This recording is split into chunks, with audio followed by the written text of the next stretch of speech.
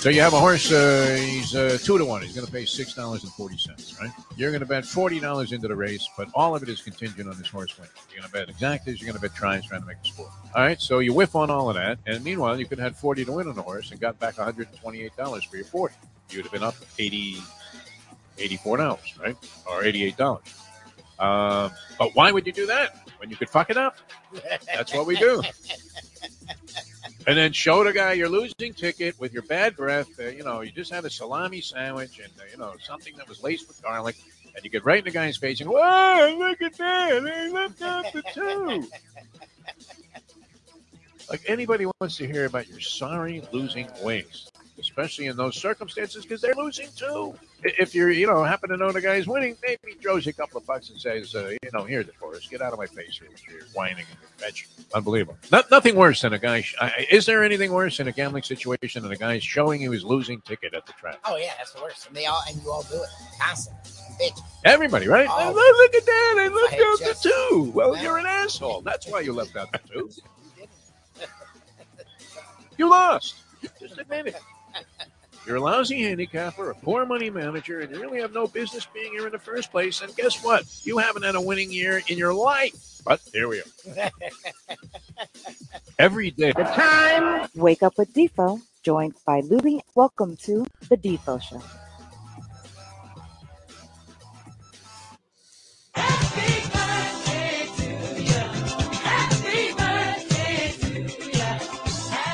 All right. Hey, good morning, everybody. On Peel Yourself Off the Mat Monday. Great to be with you. Jeff DeForest and Mike Lubie Lubitz, the Defo Show here on South Florida Live. And we will be with you live until 9 o'clock. And, of course, you can catch the thing all day long. A lot of people catching on. A lot of people ask me about the channel now. I guess we've been away from terrestrial radio long enough that people are starting to ask the magic question is, what happened to you? Where are you? Where are you working these days? But we have this whole thing going, and it's starting to catch on a little bit, so we're happy about that. Special shout-out. I hope my man's listening early in the morning. So I ran into this gentleman. He may be, it's hard to say this because we have a lot of really great fans and terrific fans, but a gentleman named Pete may be our biggest fan, Lubie. Loves you, loves the show, and I sent him the link a while back through Marty the Party Sachs, and he was the one client that came on board when we were doing a couple of shout-outs for Marty Sachs' business, Fine Line Printing. Oh, yeah, that guy's great. But if we're not going to bring you quantity, all of you sponsors out there, what we do is we bring you quality. So This guy became a big client of Marty the Party Sachs, so he could have had 100 inquiries from people. Now, how much is it to print the menu? Oh, really? By the word you charge, Marty? He could have had any number of people like that call him. Very annoying, right? Because it's like, get a bunch of small checks in, and they all add up to the same amount of money that maybe you were owed anyway. But who wants to get this money in very small chunks? It's tough, you got to send out 100 bills. So it's great to get one giant, colossal client out of the thing, and that's what happened with Marty the Party Sachs. And this gentleman, Pete, who is a real gentleman. He actually offered. How about this? He asked me what happened to Jersey Kyle on the show because he's a big Jersey Kyle fan. He was a fan of everybody that was involved with the program, which is always nice to see. And I told him, you know what? At the moment of truth, we were begging Jersey Kyle to buy a computer. He didn't do it. So what are we going to do? How much can you hock a guy? And keep pounding the guy. Hey, could you do this? Could you do this? Could you do this? And after a while, you just say, okay, the guy doesn't want to do it. So it's okay. No hard feelings, nothing. He's still a great guy, whatever. But he even offered yesterday when I told him that story to buy Kyle a computer so he'd become part of the show. Now, that's a fan. That's great, yeah. I said, no, Kyle has plenty of money. It's not like, he can't afford it. He just didn't. Being an asshole. Whether he's lame, I don't know. Or whatever the reason was. I don't question people anymore. It's 71. You stop questioning people. You just say, hey, you do your thing. It's fine. I have no beef, whatever. Just go and do it. And, you can't force anybody to, you can't make anybody happy. That's, I guess, the way it is. Not that it applies in this case because the guy was a happy guy anyway and probably doesn't miss doing a thing. So whatever. It's a wash. It all works out. But he offered to buy him a computer. That was his first reaction was, well, I'll buy him one. And we're like, well, we probably could have bought him one too at the time, but I have laptops. That's not the issue. It's the drive. It is what Right. it is. If you really don't want to do it, then Fine. why go half-assed? It's like an athlete that's only half in, right? Yep. A lot of coaches would say that. Hey, you know what? If you really don't want to play, like this guy Robbie Anderson yesterday. If you really don't want to play, if you're going to be like that, then get the bleep out of here. Yep. Sayonara. I would have to say this, and happy birthday. The reason for the birthday music, Lubie celebrated his 40th birthday yesterday. And as part of the ongoing celebration, there will be a party of sorts, although I don't know that you would call this a party. Maya thinks it's going to be a party. I'm like, I don't think you understand how our things work. What kind of party are we going to arrange overnight, right? Yes, I happened to run into a guy yesterday that could set us up at the Bamboo Beach, the great Sean McNamara, and we called Frankie Tallarico, and he said, yeah, sure, I'd love to do that. And so, and I don't even think he understands it. It's only like 3-4 people that are showing up to this thing. Yeah, It's you, me, it's Mayo, and maybe, one other. I mean, women have been following Mayo to these various locations. You never know which one's going to show up or if somebody new is going to surface because Mayo has some kind of bizarre animal magnetism. And I do believe this about women, that women believe that they can fix you. Oh, they can't. Oh, yeah. They think, you know what, if you just happen to be sort of, I mean... I don't know. See, Mayo's not really a down guy. I think he's enjoying himself, but he comes off as if like everything sucks. Yes. Doesn't he? Yeah. Yes. Like, oh, I had to go to the doctor today, and he told me I was sick. It's like, Mike, you're fine. You want to shake him up. Like I keep talking about that scene in The Godfather where the Sinatra character comes in, and he goes, you're a man. Quit crying like a baby. Act like a man. Because the guy got fucked and he wasn't going to be able to get into that film.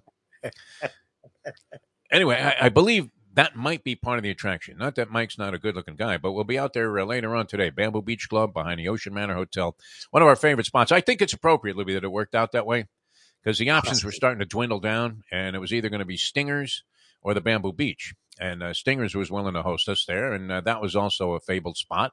I ended up meeting a Mustang at Stingers. You did. And you had many, I mean, just amazing incidents involving the opposite sex. We were doing shows at the Ocean Manor Hotel. I would have to say this, we had some of the most fun we've ever had doing any kind of broadcast.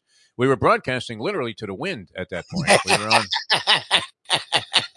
on a station at night that couldn't be heard outside the parking lot. I don't even know if you could hear it in the parking lot. I don't know. I had that happen to me a long time when I first started doing radio broadcasts. I was broadcasting high school baseball games, and we were doing them on a tape delay basis on a station called KREL in Corona, California. And literally, I left the parking lot, and this was, within 1 mile proximity of the tower. The tower was like right there on the property, and you couldn't hear the broadcast. That was it.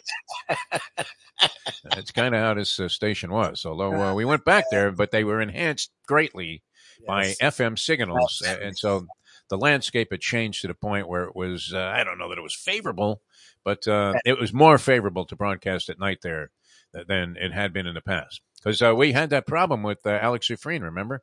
When I took Sufreen out and I said, oh, yeah, the show comes in loud and clear everywhere. And then I got in my car and it was fuzzy. And I said, shit, somebody broke my antenna. And I realized there is no antenna. This isn't like that 64 Mustang I had where you said, put the antenna.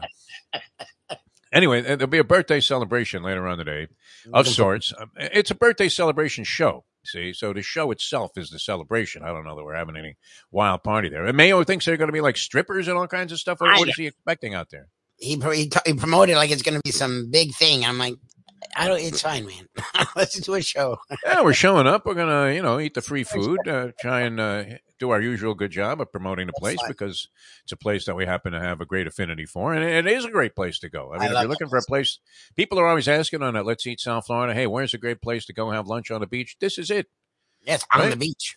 On the beach. Literally, the ocean is steps away. It's fantastic. And they really do a great job there. So looking forward to being out there later on. And Lubie, hopefully they'll remember that I set this up yesterday. Because Sean Mack might have been slightly inebriated at the time. You talk about double-barrel degeneracy. That's what was going on yesterday. We went over to Stingers to watch the Dolphins game, which is not a high priority at this particular place, even though it's right here in town, right up the street from my place. And but they're infatuated with the Detroit Lions, who weren't playing yesterday. I guess they had a bye. this week. And secondary to when Sean Mack was involved, he was a Patriot fan until they lost Brady. I don't think he's as big of a Patriot fan, but he did have money on the Patriots yesterday. That was a gimme, as they were in control the entire time. You were getting points, and it seemed like it was a lock situation you couldn't lose. And the Cleveland coach, who's coaching Cleveland? There's got to be some rookie, right? Coaching the Cleveland Browns this year? Stefanski. I think the Stefanski guy is still coaching the Browns. Oh, okay. I mean, you're down like 20 points. What are you doing going for a field goal with 6 minutes to go in the ball game? At that point, is it not a losing proposition to kick a field goal? You're not even attempting to look like you're competing there. I mean, that's just a waste. I don't care what the situation is. You need 3 touchdowns, 6 minutes to go in a game. Kicking a field goal with the math not in your favor to get 3 points doesn't do anything to change the dynamic of the score. It was pathetic, right? And they kicked a field goal. They were down, I think, like 25-12. They kick a field goal to make it 25-15. Well, I guess that would have made sense. It was an even wider margin than that. Yeah, I think that's what. Yeah. Anyway, Sean Mack, so he has the under in the Dolphin game, and so he's watching that. That looked like a lock from very early on, although I think they came close to the total in the end. Total might have been, was it 45 or 42? Whatever it was, 45, they only landed 45. On 40. Okay. 45. So I wasn't really threatened, but every NFL game gets dicey at the very end. The Dolphins scored one. If either team scored one more time, you're over. It's over. Yeah. Some fluke touchdown, right? What can ruin me? A pick six. Exactly. There are two factions working here. What can ruin me? A pick six, and what can save me? A pick six. You're rooting for a pick six with like 3 seconds to go, and you're hoping the guy takes it all the way into the end zone. This new business of dropping to the ground there because the game is won, I'm not in favor of it. I think runners that drop to the ground and don't score when they easily could have should be fined and or banned from the league. Did you have the Giants in a certain amount of points? Why are you upset about that? No, I've been doing okay. My buddy Francesco, whose bets I've been booking for years, and I've talked about him many times, went on a 2-13-1 streak, encompassing a Sunday of pro football where he went 0-7 he finally went 1-7, 1-7-1. That was last week. Yep. And then he proceeded to go 1-6 in college football. Oh, no. Including, and I wanted to get to this because I've been watching sports my whole life, just like Jim Sarney, just like a lot of our fans out there, a lot of our viewers, a lot of our listeners. Obviously, you're big sports fans, or you wouldn't be tuned in at 7 in the morning to 2 schmucks that are doing a video stream. Whether you like this before or not, I mean, still, if you just discovered this thing, you're wondering, what the hell is that, man? And where is Lubie broadcasting from? And when is the baby due with Shirley? When is the baby due? You've had this crib back there for a year. I don't see any kid in there. Is there a kid under those covers? Oh, they're good. Pull them right off there. It's time to make some changes. That's what I've been thinking. Anyway, it started out for me on Friday night, this wild weekend, because I get a text late and then I've got 2 college games now that I have to take a look at. And I would have no interest in these games other than the fact that I had booked action on these games with my buddy Francesco, right? So I have Navy getting 12.5 against SMU. Would you ever consider watching even a fraction of a second of that game? Answer, no. I think Navy, I have great respect for our military and our armed forces and the job they do and the brave people that are part of it and protecting our freedoms and all of that stuff. Mad respect for these people and the institution itself. As far as the football team goes, it has sucked since the very beginning of time. I don't care. You could talk about Heisman Trophy winners and, going back in the day in the Army-Navy game. All of that tradition is fantastic. Navy, to watch Navy play that triple option, any team that's running the triple option these days should also be banned from any level of football, including Pop Warner. Throw the fucking ball. Drop back like a man. Be a man. You got to shake him like Mayo. Be a man. Quit whining. Drop back. Throw the ball. And let's base the offense on the fact that you might hit a long play or, you're going to be in action passing the ball. Your wide receivers are going to be dangerous. Never mind this Joe Bellino or whatever his name is. What is it? Bellino? The guy was their famous running back. Running the triple option. I mean, what are we talking about, Barry Switzer breath? Get rid of this. It should be a banned strategy, just like the shift in baseball is going to be banned, which is ridiculous. This should be banned. which I guess now that I'm saying it probably seems equally ridiculous to you that I'm saying it. I don't know. It's just been boring. Do you enjoy watching Navy play football? There's never a time I go, whoa, man, I can't wait to see Navy play today. No. I don't even think Ron DeSantis watches Navy. And that's his big thing, is that he was in the freaking Navy. Yeah. Navy.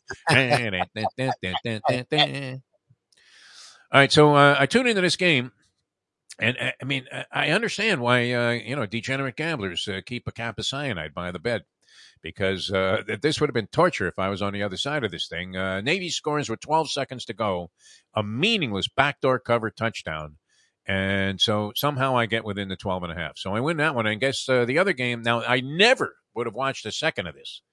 Although we did have an interest in this school at one time, since they're here in town. And Butch Davis was coaching there. And we became friends with Ron Turner. FIU. FIU is getting 34. Oh, my God. 34 points at home against the University of Texas, San Antonio, which I don't know that we've ever verified this, but we have speculated for years is an online school. I don't know if it's online. Do they have a campus?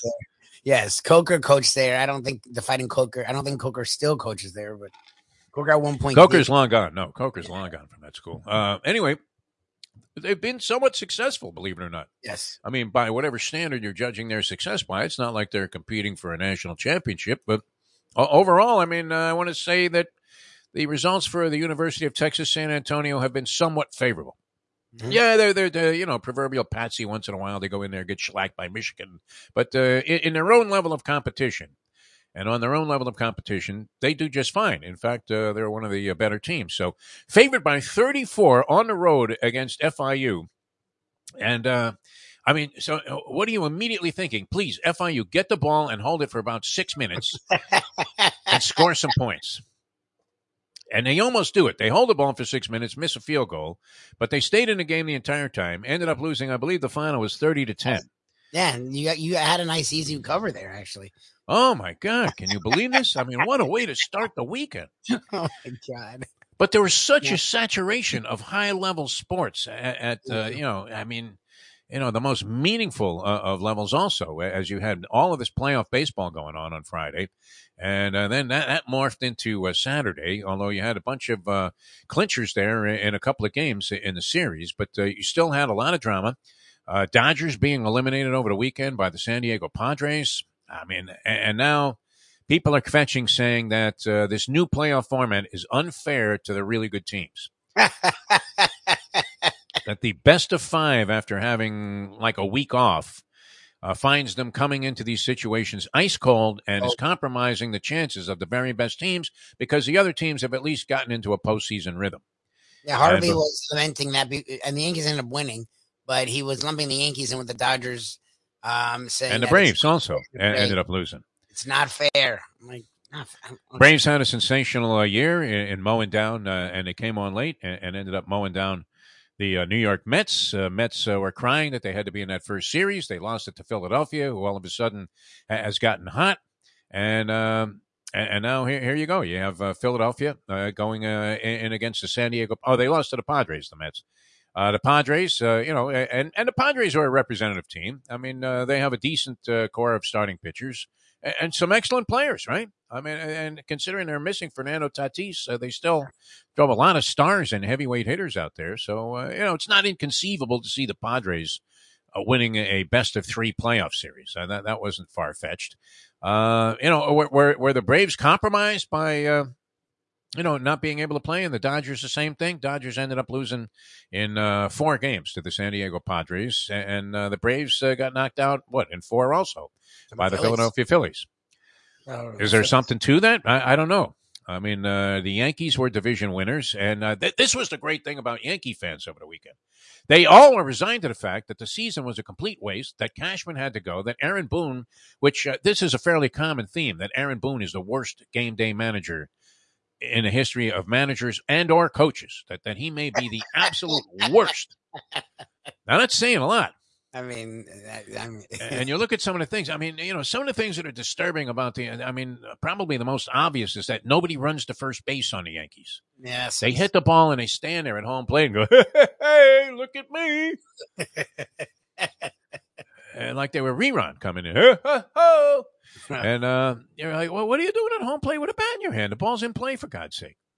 And, we've seen any number of atrocities take place on the base paths and Yankees getting thrown out and running, literally not running singles in, what would be triples into singles, and getting thrown out at first base trying to go back. I mean, just crazy stuff. So some of that probably is on Aaron Boone, right? He should bench a guy for doing that. The minute a guy's loafing, remember Gil Hodges going out to left field there and pulling Cleon Jones out of the game, guys? Huh? I mean, he walked out to left field. Cleon Jones was an outstanding player for the Mets, one of the most valuable players that they had on that team. And because he wasn't hustling on one play, Gil Hodges, may he rest in peace, walked straight out to left field and yanks the guy. Doesn't care about the embarrassment. You were more of an embarrassment not hustling. So, I mean, that would be a criticism. I guess this Kiner Falefa, the shortstop, is like Dr. Strangelove out there, and people were wondering why he was out there starting at shortstop and butchering games. But the Yankee fans, after going down 2-1 to the Cleveland Indians, who really have struggled to score runs.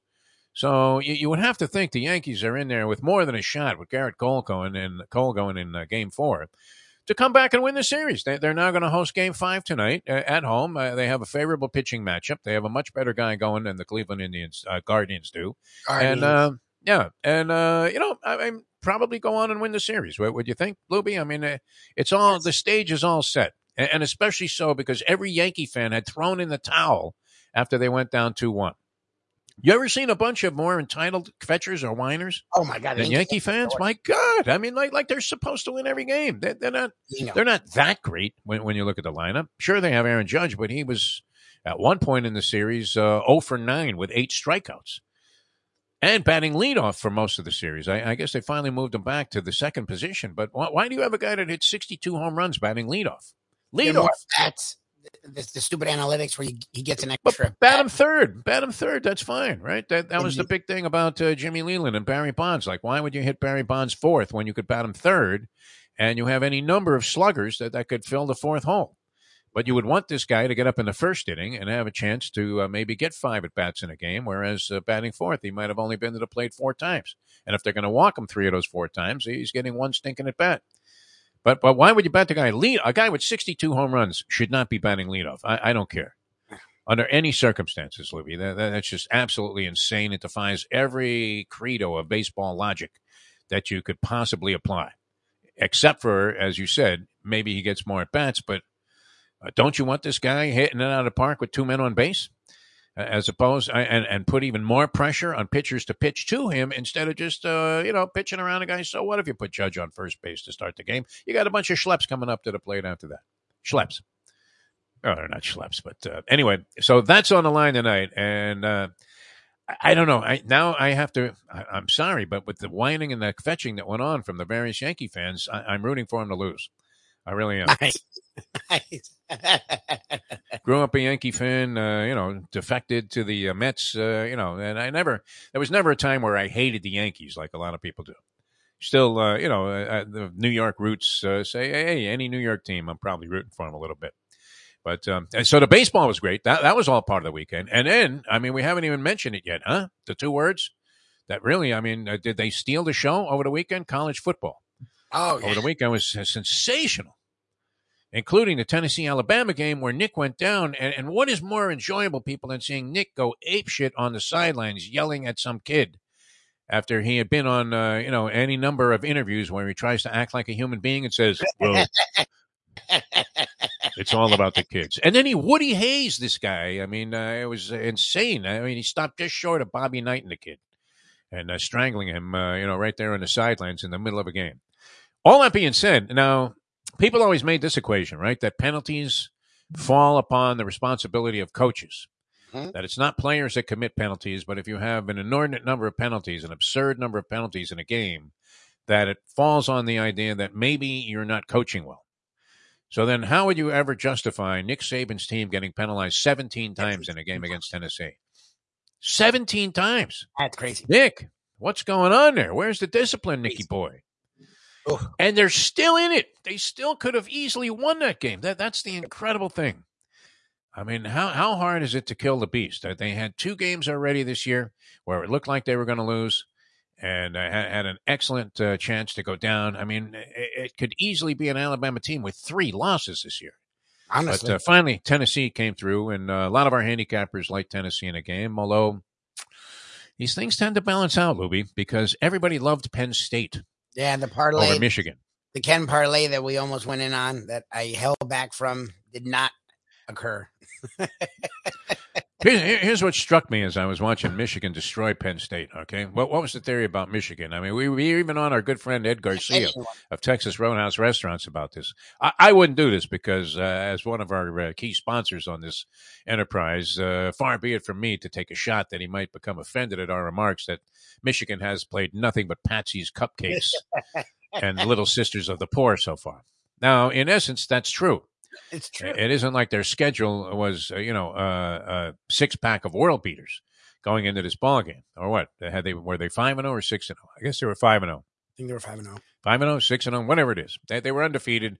They played a bunch of teams that really, weren't that significant this year, weren't going anywhere, including an extremely weak out-of-conference schedule that they had put together under Jim Harbaugh.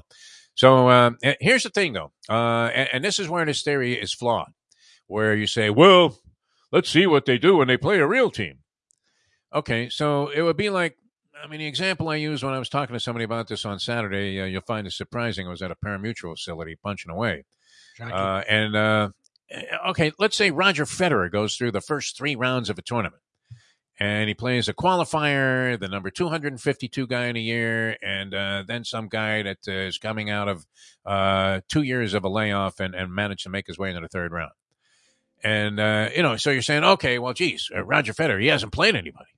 The problem is he's Roger Federer, and he is really good. And when he does play somebody good, like Djokovic, he's going to destroy him too. And that's what happened with Michigan. They just destroyed Penn State in that ball game in the second half after, 16-14 halftime. And it looked like our handicappers might have been onto something. But every wise guy, every handicapper, and these are guys we have great respect for, that we talked to said, take the 7 points with Penn State. Michigan hasn't played anybody. Well, they still haven't played anybody because they shellacked Penn State, who looked like an even bigger phony than you could have ever imagined Michigan to be. So that was a great ball game that took place on Saturday. The college football was insane, right? Clemson and Florida State, it was a domination for most of the game. The final score, dicey, right? I think I was giving 5 with Clemson in that game. You covered. Florida State made it interesting at the end. They just had a horrendous end of the second quarter, beginning of the third quarter, and it took them, again, that fourth quarter to storm back. I don't know. Yeah. Well, I was surprised when I saw, because it was like 34-14 when I figured that game was a lock, and I was in good shape. USC ended up covering. I was getting 3 and a hook there, and they lost the ball game to Utah. That was a wild one also. Wow, talk about a back-and-forth shootout, very much like the Alabama game against Tennessee. Those were 2 really, really good ball games. And then how about this? How about if you had Stanford on the money line against Notre Dame, getting 16 and a half points? 16 and a hook, Lubie. And they win the game outright. Wow. That was a stunner as well. University of Miami hung on. They started out red hot against Virginia Tech. Virginia Tech not very good. And Mario Cristobal, they hung on by the skin of their teeth there and won that ball game 20-14. So all of a sudden, Canes fans are back on the bandwagon. Talk about fair weather fans, right? They were ready to run this guy out of town just a week ago. And all of you see that? Mario's got it going in the right direction. I don't know that would be a distinguishing point to eke out a victory on the road against Virginia Tech, a team that really didn't. I don't know. When was they're up and down at this stage, I guess. They sometimes have representative teams. But the Frank Beamer era seems to be a thing of the past, no? Are they ever going to be, like a heavyweight force where you're like, whoa, we don't want to play Virginia Tech? I'm not sure about that. And guess who's undefeated, Lubie? The Syracuse Orange. Oh, yeah, your Cuse. Yeah, your Cuse should be top 10. I was impressive. They just keep going. They beat NC State. They hadn't really. That was another team where the argument was, well, who have they played? Really nobody. And yet they went out there and managed to win very convincingly against North Carolina State, a team that people have a lot of respect for. They were toe-to-toe against Clemson the week before. Could have possibly pulled that game out, but didn't. And then went on the road against Syracuse and lost that game. So the Cuse Now, like 6-0 on the season, which I find remarkable. They're legit. All right, we're going to talk a lot of National Football League today with Brett Tester, the agent to the Stars. He's going to join us here in just a couple of minutes. This Bailey Zappi, is that how you pronounce it? Zappi or is it Zapp? That is how they pronounce it. It's Bailey Zappi. Wow, does he zap Mac Jones right out of the starting job? Their offense is significantly better with Bailey Zappi in the ballgame. They weren't really doing much with Mac Jones. I haven't watched anything with the Patriots, and I assume Bailey Zappi was a joke, so that's interesting. No, they were solid yesterday. No, the Zappi man threw for 300 plus and really looked he looks the part for sure. The Cooper Rush thing might have come back down to earth, although they were briefly making a comeback in that game against the Eagles. How about this? The guy misses a 59-yard field goal by an inch. And the significance there was that was a differential in the point spread. Philadelphia was laying 6.5 in the game. If this goes through the uprights with like a minute to go, it's unlikely Philadelphia does anything with the ball except sit on it. And so you end up covering the point spread, even though Philadelphia had dominated that game early and remains the only undefeated team in the National Football League. How about what's the guy's name? Bittner or something? I don't know. Something Buckner. It's like Bill Buckner, the kicker for Kansas City, kicked a 62-yarder into the wind. Butker. Yeah.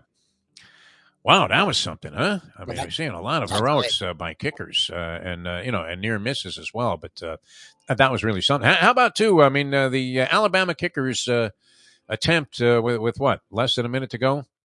What was a thing of beauty. I mean, from style point standpoint, it was absolutely great, except it went, like an inch wide to the right.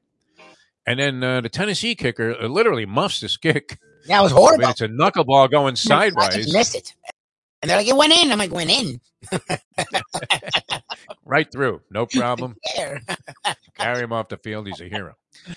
All right, we're going to come back with Brett Tester, the agent of the Stars. John Kajemi with the Pigskin Playbook, formerly known as Dateline Dolphins. John Kajemi going to join us. That's brought to you by Jimmy Johnson's Big Chill. Hialeah Park, one of the great places to go. Jackpots galore being taken down over the weekend. I did a little survey. I was at another pari-mutuel facility much closer to the Defo household I guess it was Saturday. Mustang under the ruse of, I have free play. Yeah, okay, so that cost me $200, but I managed to bail out with... Probably, I mean, if you think Biden is messing up the economics of the United States of America, nobody could have displayed worse money management than I did at the track on Saturday. Now, money management isn't necessarily my game because I'm a screen-to-screen player, so the only money you're trying to manage is what you have left in your bankroll.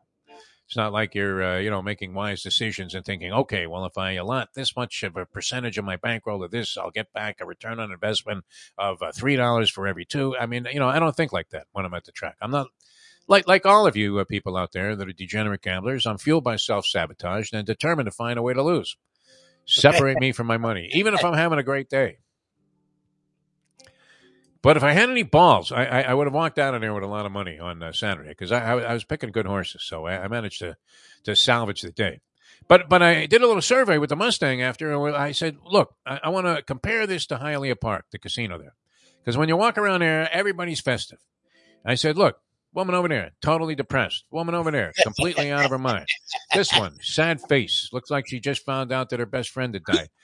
Every machine was occupied by somebody with a sour freaking puss. And that is a test of a casino. Now, if you see, the vibe in there is like a morgue, and, you're looking, where do I get the embalming fluid? Is that on the house? Yeah, I have a VIP card. Right, and they give you a high-quality embalming fluid, so you don't, have the twitches. You just pass out right away. Hialeah, they don't need to mess with that, man. They're serving you another cocktail at a reasonable price because everybody's happy there because you're in there with a shot to win. Yeah. And that's what it's all about at Hialeah Park. They want you to have a good time. They really do a great job. Tremendous. Champion simulcasting room, absolutely ideal. The best place to bet the ponies. And when you're in Champions, they have the games on and stuff like that. You don't have to go, hey, can you get the Dolphin game? And then, you're talking to somebody. Now, in the case where we go at the local pari-mutuel facility, the people that work the bar are very good about not, giving you a face when you ask for a channel change on the TV. You get that Mayo face, right? When you suggest, hey, Mike, why don't we go to a place that I've been to many times, I think it's great. And he gives you that face. Yeah, what do you know? I don't know anything. I've been dining out here for 40 years. I mean, I eaten in a wide variety of places. I have a pretty good judge, of what I like and what I don't like. May not be the same things, but you get that like at Landlubbers, you would never get that. But other sports bars, you want them to change from CNN to the World Series, and the guy looks at you like, "Well, I don't have time for that." Exactly. Don't have time for that. Right? Yeah, and they end up in a mood where you want to throw a drink in his face when it finally comes. And, not that I recommend violence. I don't want to be like Trump. Why don't you just go out there and punch a guy in the face? That was his first recommendation. Then it escalated to, why don't we just crack the windows out of the Capitol building and go in there and kill Mike Pence? But no big deal. Elections are right around the corner here. I would imagine that wisdom and that philosophy will end up prevailing. That'll be interesting. Well, all right, so Hialeah Park is the place to go if you want to have a good time. Get a player's card when you come through the door. Just a tremendous rewards system they have there. I mean, for an individual casino like this to have a reward system with that level of quality is absolutely staggering. It's great, and you're going to love it. You're going to love the way you're treated at beautiful Hialeah Park. All right, Brett Tester, the agent of the stars, coming up, and wow, I almost sent him a text the other day. I don't know what happened. I missed the play. But this was with the Minnesota Vikings, in the his kicker is Greg Joseph. The kicker is his. Did he miss an extra point? He did. Because that could have been a factor in what was a 3-point spread at the end of the game. And I was thinking, geez, Brett, I wonder with gambling now, I mean, if all of a sudden the dynamic of your fan mail has changed to, can you tell this bozo to make an extra point? He made 5 kicks like 2 weeks ago. Yeah. Now they're firing him because he missed 20. Get him out of here. Because of the spread, man. I mean, who's Roger Goodell sitting next to? That would be the head of FanDuel or DraftKings. I mean, they're partners with like everybody. Is Kevin Hart really? Is he really betting all of this money? What do you think? Well, Ken brought out a point because I don't really listen to those spots because I think they're a total load of garbage. Hart says it in the commercial, and it's like, did it not catch this? It's almost like when you talk about The Godfather, how they left the scene with a horrible punch. Yeah. He talks about, well, do I take the overdog or the underdog? I'm like, overdog is overdog. Yeah, watch it. Left that in. We pay attention to exactly. He literally says, and Ken said it. I'm like, he can't say that's not a thing. So the last time they played it, I actually sort of paid attention. He's like, do I take the overdog or the underdog? I'm like, what? Underdog? The expression is underdog. Like that's not a thing that we're shortening it. Overdog. Like, what are you doing? I'm like, you've never gambled ever, Kevin Hart. Right. I mean, that's a dead giveaway that you have no idea what you're talking about, right? So you're trying to Jimmy Fox when it's great. I'm like, why would you ask Barry Sanders? Barry Sanders hasn't paid attention to an NFL game in like 15 I didn't even know he was still alive, Sanders. I thought he checked out. I mean, he disappeared completely from the limelight. That wasn't necessarily his back. By the way, congratulations to Bobby Kraft. He did follow the formula. A lot of people are appalled that an 81-year-old geezer is married like a 47-year-old woman, but do the math, Lubie. From the Defo school of what is the bottom line of the youngest woman. Yes. Well, once you become like an older guy and you're on your, obviously multiple relationships, but maybe second, third, fourth marriage, that when you're considering a relationship, take your age, divide it in half, add 7 years. So if you give him round off, Kraft's age to 80, then, he's right there in the category, right? 40 plus 7, she's 47. Perfect, the bottom. There you go. Good job. He must be a blast to hang out with, Bobby Kraft. That's got to be a lot of fun. You see, he was at the wedding. A lot of people. No Giselle, though. And it's interesting to see the Bucs staggering now and Brady struggling to score 20 points a game, which I think in half of their games they haven't even reached 20. Might have only done it once so far, the Buccaneers. And this cost him Giselle this season? What do you think, Lubie? I mean, that's hundreds of millions of dollars and one of the hot babes considered to be one of the hottest babes on the planet in the world's history, Giselle Bündchen. Yes. All because he wanted to come back and play for the stinking Buccaneer team, which is Todd Bowles, the antithesis of offense. And then on top of that, you got the G-Men and the Jets going into Green Bay. Wow.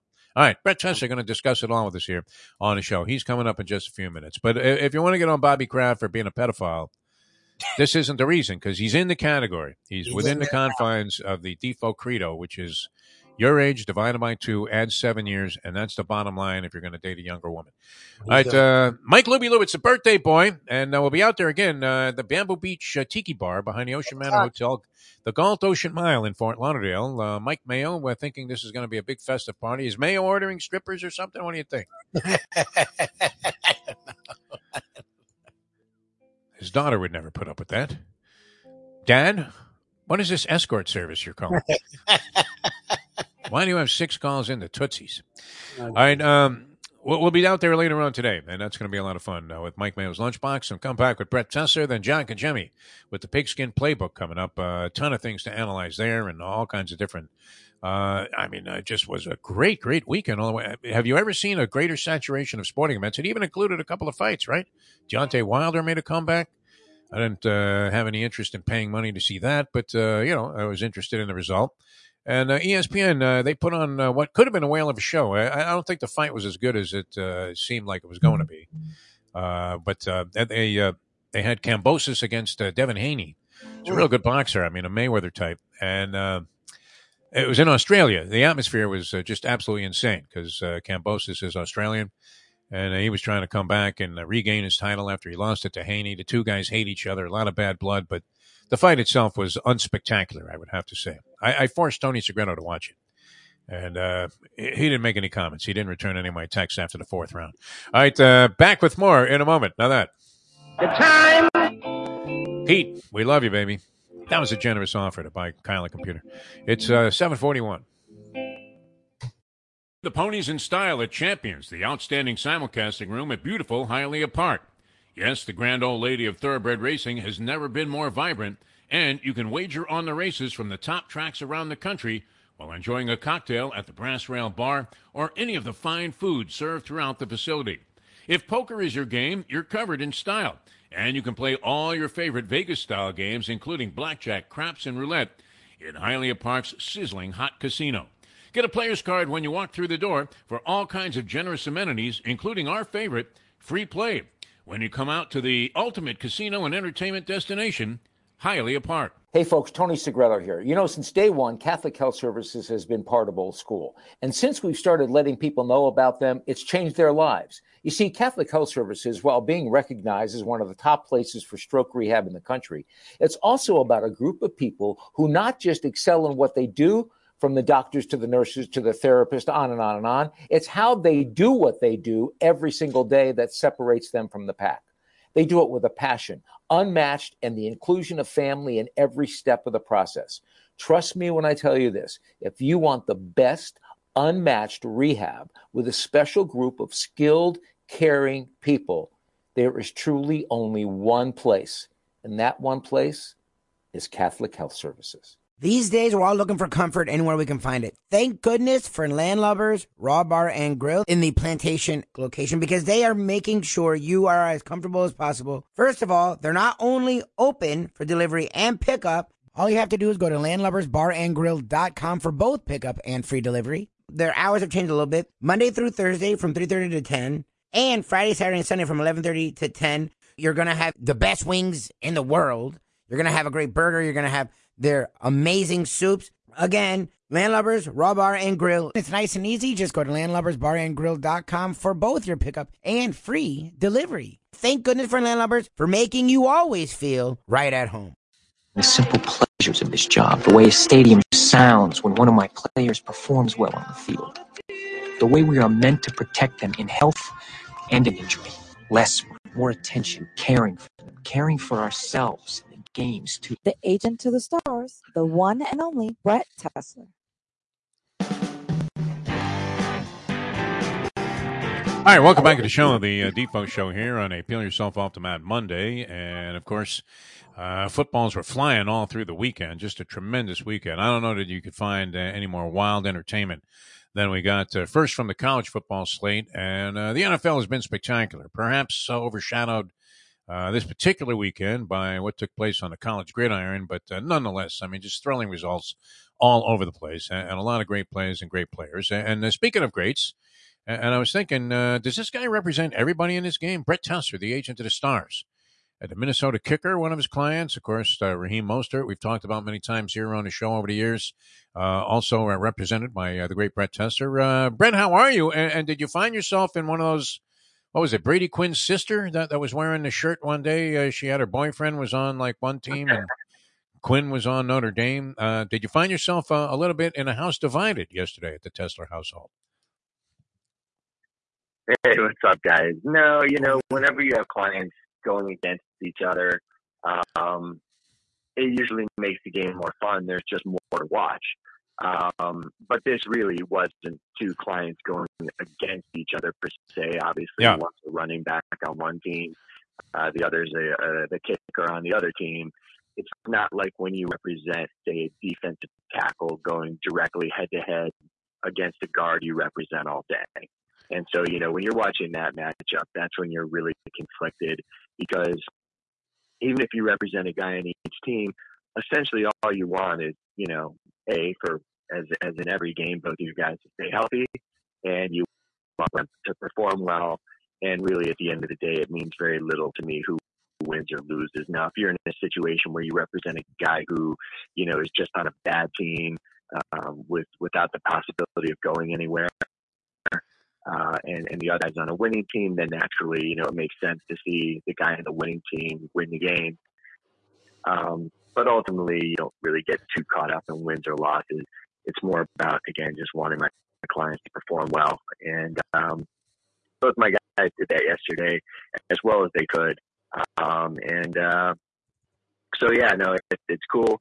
It reminds you how fortunate you are to be in this business, because as much as I loved watching football my whole life growing up, just as a fan, it's really kind of a kick in the pants when, you sit there and you're watching and you remember the old days, but now you actually, had something to do with the game you're watching. And so it's definitely a rewarding feeling. Excellent. And I think you told us before that, and I know you're a huge boxing fan and a big fan of other sports as well, but that you kind of pulled a Don King. That you came into the ring with one guy, and after he got knocked out, you left the ring with the other guy. Which contractually now was obligated to do his next 6 fights for you, even though he had nothing to do with you before the fight. Nah, it's funny. I remember joking around about that. The reality is, at the end of these kind of games, you just hope you can tell each of your clients good game. And, it was a tough game. And, obviously, the Dolphins have to get some things figured out here in the coming weeks. All right, what do you think? You know what? If I was ever going to put a line through a game and just say, I'm going to consider this kind of an aberration. I don't expect them to win the ball game. Minnesota came in, I think, maybe overrated at 4-1, but nonetheless, they'd won 4 of their 5 games. A lot of people think that Kirk Cousins, I think you even said this on the show, has been liberated by the fact that Mike Zimmer is no longer coaching there, and there's much more upside potential for the Vikings. So to have the Vikings coming in, I guess at relative full strength, I don't know. I didn't see an injury report of anything of great significance there, but it wasn't like I was paying close attention to it. But nonetheless, you're considering that the Vikings are probably in better shape than the Dolphins are to play this game, since there was such a mystery about the quarterbacks, and they were going to start Skylar Thompson, and other guys supposedly were dinged up. But I probably would just give them a pass on this one. But what did you see? I mean, is there something there with the Dolphins that's particularly troubling, or do we have to reserve judgment on this team until they're sort of back intact, which we're assuming is going to be next Sunday night against the Pittsburgh Steelers with Tua back in the lineup? Yeah, I mean, I think the thing that would be most frustrating for a Dolphin fan is the fact that you beat the Bills, who I think most people would say are the best team in the league, either them or Philadelphia. And so if you can beat them, then if you could beat the Ravens and Lamar Jackson, now I know the Ravens lost yesterday, but Ravens are still a tough team. And Lamar Jackson is still an incredibly difficult guy to try to contain and to try to scheme against. So that certainly was a high-quality victory. You end up beating the Patriots in the opening game, and the Patriots showed that they won a good, big, tough game yesterday.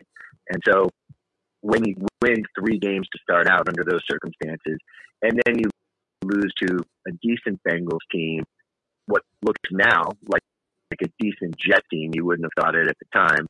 You would think, if you could beat the Ravens and the Bills, you should be able to beat the Bengals and the Jets. So then you lose to the Vikings again, another good team.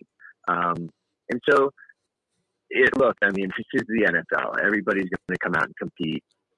Obviously, teams are better off being healthy and playing with their starters and starting quarterback. as opposed to having to, go down the line to second and third string players. Now, I'm a big Skylar Thompson fan, and frankly, I was very excited to see how things were going to work out. And frankly, I thought the kid was amazing, but, as often ends up seeming to be the discussion down here, the offensive line's just not getting it done. And it's one thing for them to just be getting beat and handled at the point of attack like they are.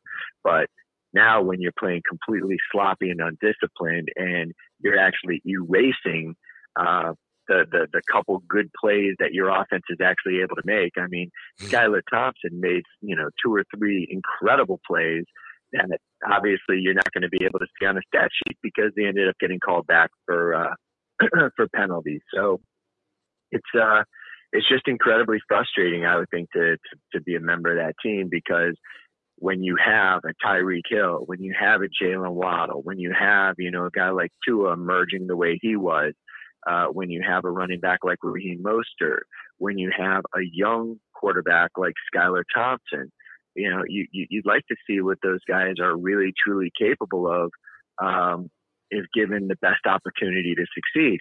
But what you saw yesterday, you saw your third string quarterback get knocked out. What is that? 3 quarterbacks that have gotten knocked out 3 weeks in a row. Yeah. You see the running back you have who coming into this season had the highest average per carry of any running back in history. And you see him just absolutely, fighting for his life out there, to get 3.5 yards a carry. And, obviously representing him, I'm watching everything repeatedly over and over, seeing exactly what went wrong on any given play. And you see that in some of these situations where, either a tight end's missing a wham block, a guard's not getting to a linebacker on the second level and sealing them off. Just the little things that aren't as obvious as a guy just getting defeated one-on-one. It's like a chess match out there. And in order for things to really click the way that, that Mike McDaniel intends, each guy kind of has to do their job. And when you've got multiple guys not doing their job, nobody has a chance. Well, and what's interesting, and you sort of reminded me, the other part of it is that the offensive line is sort of a disaster. But I think clearly Skylar Thompson's better than Bridgewater. I think that's where we are now, and I'm hoping that switch happens at some point where Thompson is the backup, because Bridgewater is just like he doesn't want to do anything. Thompson made a lot of plays. Like that offensive line was trying hard to stop him. Literally 5. I've never seen that. I've never seen 5 penalties on one drive. And it wasn't even on one drive. It was on like the last quarter of the drive when Thompson kept overcoming penalty, and they kept having him. But the other thing I've noticed, and for those people that didn't think Tua mattered, their offense is night and day when Tua's out there compared to even Skylar. Like when Tua's out there, their offense is humming, was one of the best offenses in football. Without Tua, that offense is like grained to a halt. But you're not wrong. With that offensive line, even Tua may struggle because they're not doing anything right now. These last 2 to 3 games, that offensive line has been putrid. We're screaming for Tua. It's crazy. I think it would be hard for any quarterback to succeed under those circumstances. And I think, throughout the last 15 years we've been doing this segment together. I think has it been that long, Brett? Seems like yesterday we were just talking about doing this. It's been at least that long, yeah. I know, but this may be like the 500 and something time we've said this. Yes. But who could succeed? Who can succeed under these circumstances? Again, I mean, you see Skylar running for his life, evading guys, making amazing throws downfield, somehow finding guys, and all these plays are coming back. I mean, the performance yesterday was just unconscionable. There's just no way to sugarcoat it. And again, it's very frustrating to watch when you realize the other pieces that this team has in place. But this is why the old adage, build from the inside out, because you could have the greatest receiver in the world. He can catch, 200 yards a game. But a lot of that, of course, is because you're getting yourself down in games and you're picking up big chunks of yardage and garbage time and things like that. But, at the end of the day, when you've had 3 quarterbacks go down 3 weeks in a row, maybe that tells you something. Maybe that's more than just bad luck. It's interesting. Speaking of bad luck, I mean, I would imagine the people that passed on Josh Allen feel cursed, as he was not the most touted quarterback in that particular draft. But I mean, for the first few years he's been in the league, the label that he was somewhat inaccurate what was always applied to this guy, and yet he makes two of the most incredible throws I've seen, dropping just before halftime a bomb in the hands of Stephon Diggs, who's barely cleared from the defensive back that's trying to guard against him, and then he makes an incredible throw in the corner of the end zone later on. I mean, just there's no margin for error there, and a very small likelihood this pass will be completed, and that turns out to be the winning score against the Kansas City Chiefs. He's odds on to win the MVP. I think you have to lay a price for him to win the MVP in the AFC. And you mentioned the Bills, and they did stumble at one time against the Dolphins, but even in that game, they dominated the ball game. How far ahead of the pack are they, in your opinion, Brett Tensler, at this point in the season? For the rest of the AFC, they did get by the Chiefs. Chiefs were in there with a shot, but those would appear to be the two teams that have the best chance, no? Now, first of all, you mentioned Josh Allen. I mean, this is truly one of the greatest Cinderella stories in the history of sports. He's hurdling guys. He's doing all kinds of stuff. Because forget about what he's doing now. It's about the fact that, this guy had to beg. This guy, I think, got one Division I offer in Wyoming. And at Wyoming. And they show the letter that he wrote where he's essentially begging, hey, just give me a shot. Let me walk on, whatever. Yeah. And so for this guy to elevate himself as a high pick, I thought it was just an incredibly, incredibly risky gamble to draft a guy like this. Because, yes, obviously you're talking about a guy who's got the size, the strength, the athleticism, but he just seemed as inaccurate as any college quarterback could be. And accuracy, unfortunately, as we've seen throughout the years, with the Kyle Bowlers, the Jake Lockers, I mean, these are just a couple names, when inaccuracy is the knock on a guy coming in, that's one thing that usually doesn't improve. Yep. And the fact that this guy has just, through incredible hard work, great coaching, maturation, whatever it is, the fact that this guy has developed into what he is truly a 1 in a million story. So as much as, the teams that could have drafted him obviously look back and say, gee, wish we'd done that. I don't think anybody can really kick themselves there. I don't think that's one of those ones where anybody could be like, duh. I mean, maybe a guy like Justin Herbert, Justin Herbert was, some people were more on the side of, hey, this is the guy you should draft. Now I'm not an expert on these things, so I don't know. But I'm just saying, that seemed like there was a little more obviousness going on with a guy like Herbert. Whereas with Allen, my attitude was, boy, some team might make a huge mistake drafting that guy. But the way it's panned out for both he and his team is truly just a fairy tale story because, now you've got a guy who is the best quarterback in the NFL, probably, especially if you want to go based off last night's matchup. I mean, if it's between he and Mahomes, the statistics and the win column clearly show who, outplayed who last night.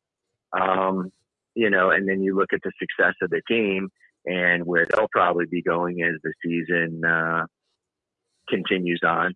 It's really a great story, and it's a story that should be very inspirational and should give a lot of hope to some of the other fan bases out there that, have been supporting a struggling team that, hey, maybe one day we can find our Josh Allen. I mean, the distinguishing characteristic for me with the quarterback, it was demonstrated there right before the end of the half with Josh Allen. They're backed up to the 2-yard line when they get possession of the ball after a penalty. And I think they took it at the 4. They're backed up to the 2. They have a 3rd and 12 or something, just a ridiculous amount of ground to make up. Kansas City stops them there. They're probably going to score and end up, in a much more favorable position, obviously. And the guy completes an impossible 15-yard pass for the first down and then takes them down the field in less than a minute, and they score the go-ahead touchdown in that game. And remarkably, with 12 seconds to go, Mahomes orchestrates a drive good enough to get in the field goal range, and the guy kicks one from 62. But, I mean, the measuring stick of a quarterback is can you do this kind of stuff in those situations where you need to make something happen. And most guys don't. You would have been content to see the guy, oh, please just don't get a safety, punt the ball out of there, and you hope you hold Kansas City to a field goal in that spot. And this guy instead, has a remarkable drive, takes him right down the field after a tremendous throw on third down and takes him the rest of the way for a touchdown. And that's the kind of stuff that you're looking for from a guy that's really going to be carry a team on his shoulders type of quarterback, which is what you need in this league now, it seems like, to win. I can't believe I'm saying it, Beef. He's like this generation's John Elway, maybe even better, because he's got that kind of skill set. When you think about John Elway with his size and strength, and you think about his ability, obviously, to keep defenses on their heels with his feet, and then his ability to just chuck the ball, from any angle, any position on the field, just that kind of arm. That's, somebody who grew up watching the Elways, the Marinos, the Montanas. It's just like watching John Elway. And, similar to Elway, they both kind of struggled a little bit their rookie year.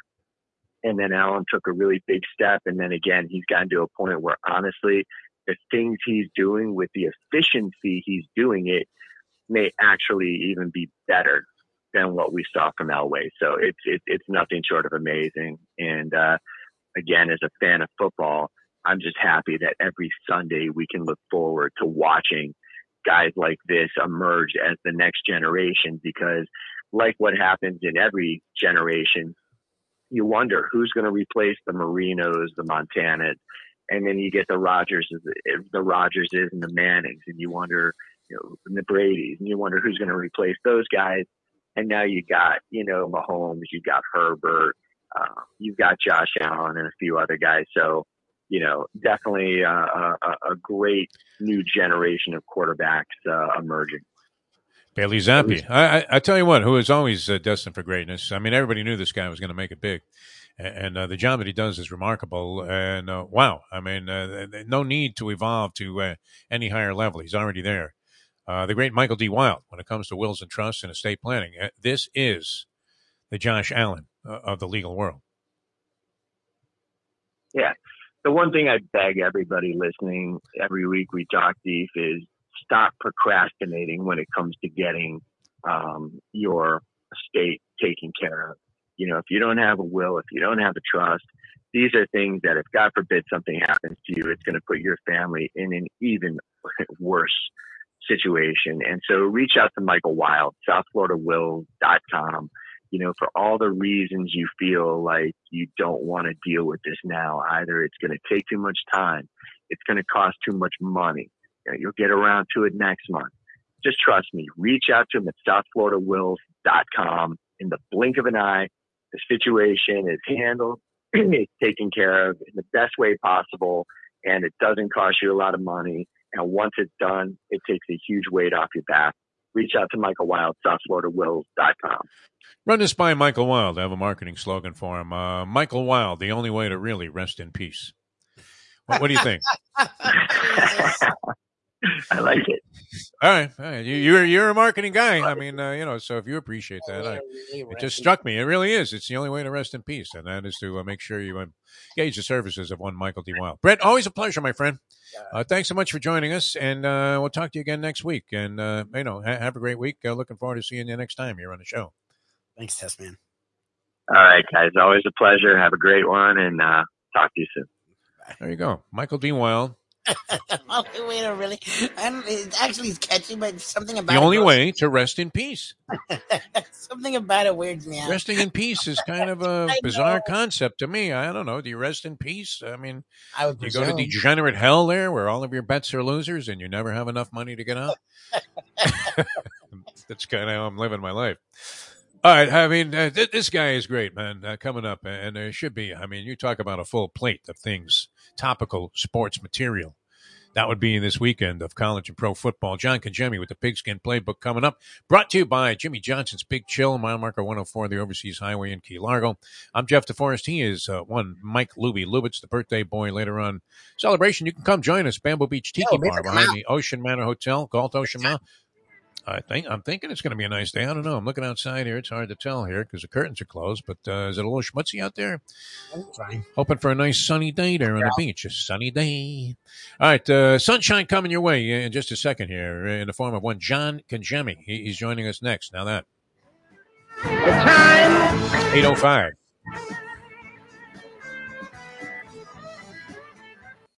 Folks, Tony Segreto here. Let me ask you a question. What do you look for when you go out to eat? Good food, obviously, friendly atmosphere, not too loud, but good energy, reasonable prices, and a place where you feel comfortable. All those ingredients, no pun meant there, are hard to find unless you're talking about the Texas Roadhouse. You see, they encompass all of those attributes. Really, really good food, amazing atmosphere, good for a family, good for a date, or just a night out for yourself, and prices that will make you extremely happy. Their ribs unmatched. Steaks hand-cut every day. Everything, and I mean everything, is made on site, including their incredible bread. It's the one day, folks, that you can forget about low-carb diets. Trust me when I tell you, Texas Roadhouse, your restaurant, your destination when you say, where should we go and eat tonight? From the newly renovated sports bar to the beautiful bayside views captured at the Tiki Bar, Jimmy Johnson's Big Chill has it all. Located at mile marker 104, the Big Chill also offers waterfront dining while experiencing breathtaking sunset views of the Florida Keys. It's simply the hottest spot in the Keys to cool off. That's Jimmy Johnson's Big Chill at mile marker 104 in Key Largo. For more information, call today at 305-453-9066. Recently, we realized it's not just hurricane season that can hurt us. Any time of year, things can happen to your home or business. And the insurance company can be your friend, but they also can be your enemy. Horizon Public Adjusters, Justina Testa, are here for you to help this process go so much easier. Before you call the insurance company, call Horizon Public Adjusters and Justina Testa at 954-809-8752. Jimmy Johnson joins us here on the program, along with John Congemi, and it's Dateline Dolphins, of course. Hey, Coach, you were talking about, different ways to motivate guys, different ways to talk to guys, talking about Brian Fleur. And I think just listening to him talk to his team, I think it resonates with a lot of guys. I think that's an important ingredient if you're sitting in the room and you actually believe what the guy, that man is telling you, that's your head coach. How did you feel about that, your message resonating with your team? John, at any level. I think you're exactly right. I've never been a dreamer. I've never dreamed about stuff, because if you dream, that means you got your fingers crossed and you're hoping. Yeah. But I believe, when we were at University of Miami, the graduation rate was right about 50%, which that's about what the student body is. And so, I looked at it, and we were recruiting these inner city kids. And from day one, I talked to them about when they got their college degree. If you really believe in something, John, it's part of your personality. My personality was, hey, these guys are college graduates. We were 1 in 15 in Dallas, and I took my guys out, Tony and Dave and Butch and all that crew. We went to a little restaurant, and I said, guys, just hang with me. I told you we're going to win a national championship when I was at Oklahoma State. Now, we had to go to another university to do it, but we won it. I said, hang with me. We're going to win a Super Bowl. We operated as if we were going to win a Super Bowl. It wasn't hoping, it wasn't dreaming, it was believing. And I think that if that's your personality, it carries over to the players. Right. It carries over to the assistant coaches. That's the way they deal with the players. And, hey, after a couple of years, all of a sudden, the players are believing they're going to win it. I think that motivates the average player to be a good player. The best way to kick off your day is with Defo plus Lubie. We now return to the Defo Show. All right, welcome back to the show. Peeling yourself off the mat Monday. Although this guy never looks like he peeled himself off the mat, does he, Mike Lubitz? Never. Always looks, just completely ready to go and making a tremendous positive presentation of himself. The great John Congemi joins us here for a little pigskin playbook, a.k.a. Dateline Dolphins. John, you look great. How are you today, my friend? I'm just appreciative. Thanks for sending hair and makeup over so early today, guys. It really went over well. Hey, what a weekend for college football, for the NFL. It was crazy. Mixing in my class reunion on Saturday afternoon. Get out of here. How many years? Quarterdeck of all places, where we used to sneak in. High school? 42 years ago. Yeah. High school. It was great. We had a great weekend this weekend. Tommy Fox there? Did you mention Tommy the Fox show at was the not Big there. Chill? I told him I probably should have called him again to tell him, but yeah. I got. Oh, he doesn't even get invited to these things. Tom's always invited. Tom was the center right. of attention in high school, but yeah, I forgot to call him. I was only there for a couple minutes, but it was great. It was great to see people. This was yesterday. I mean, you squeezed. This was on Saturday. Oh, okay. This was Saturday. Yeah, Saturday. Well, let's start there with Saturday because it was a glorious day for me. I mean, nothing better than seeing that smarmy, repugnant, smug Nick Saban. I mean, first he goes ape on the sidelines there on some kid. I mean, beyond Woody Hayes, he stopped just short of punching a kid. And I thought that was a fine representation of his concept when he's on these interviews, which they're fawning all over him. And they say, Nick, what is this real key to your success? And he says, well, it's my caring about the kids and their well-being and their mental health and all of this shit. Meanwhile, he's on the sideline there on national TV, the biggest college game of the year. I mean, just absolutely embarrassing, this poor kid. I mean, whether that's mentoring, it looked more like bullying to me. Just imagine if Saban had any kind of weapon in his hand at that moment of time. Ready to kill some poor 18-year-old kid. They would have had a paddy wagon would have come right to Neyland Stadium and taken him away. Oh, and after the game, I mean, it was just glorious for me to see him smugly sitting there and going, of course, the 17 penalties probably didn't help us any. You're like, hey, shut the fuck up, Nick. That's on you, is it not? How many times have we said it on these shows? I mean, after a ball game, well, you know what? They are undisciplined, and that pertains to coaching. So does that apply to Nick Saban when his team essentially loses a game because they incurred like 800 yards worth of penalties? The only vision I had when he was saying all that stuff was a mom or a dad trying to feed their young child in a seat, a booster seat, and they're jamming the apricot sauce in his mouth, and the son or daughter just won't open their mouth. Yeah. That's what it felt like. I mean, everybody has to go through it. Nick Saban goes through it maybe once every 8 years like that. But everybody, you're not immune to that. It's college football. It's young kids. You're going to make mistakes. You're going to get into an environment where it's going to be kind of even, and those little things add up. And I think on Saturday, Alabama tried to fight through that and almost got to the other side of it. Yeah. And the Dolphins on Sunday were the same way with penalties, mistakes. They had every right to win that game. It's one play. You're thinking if one laser beam to Waddle or Hill changes the complexion of the game, we didn't know it was going to be Dalvin Cook that was going to provide that on the other side.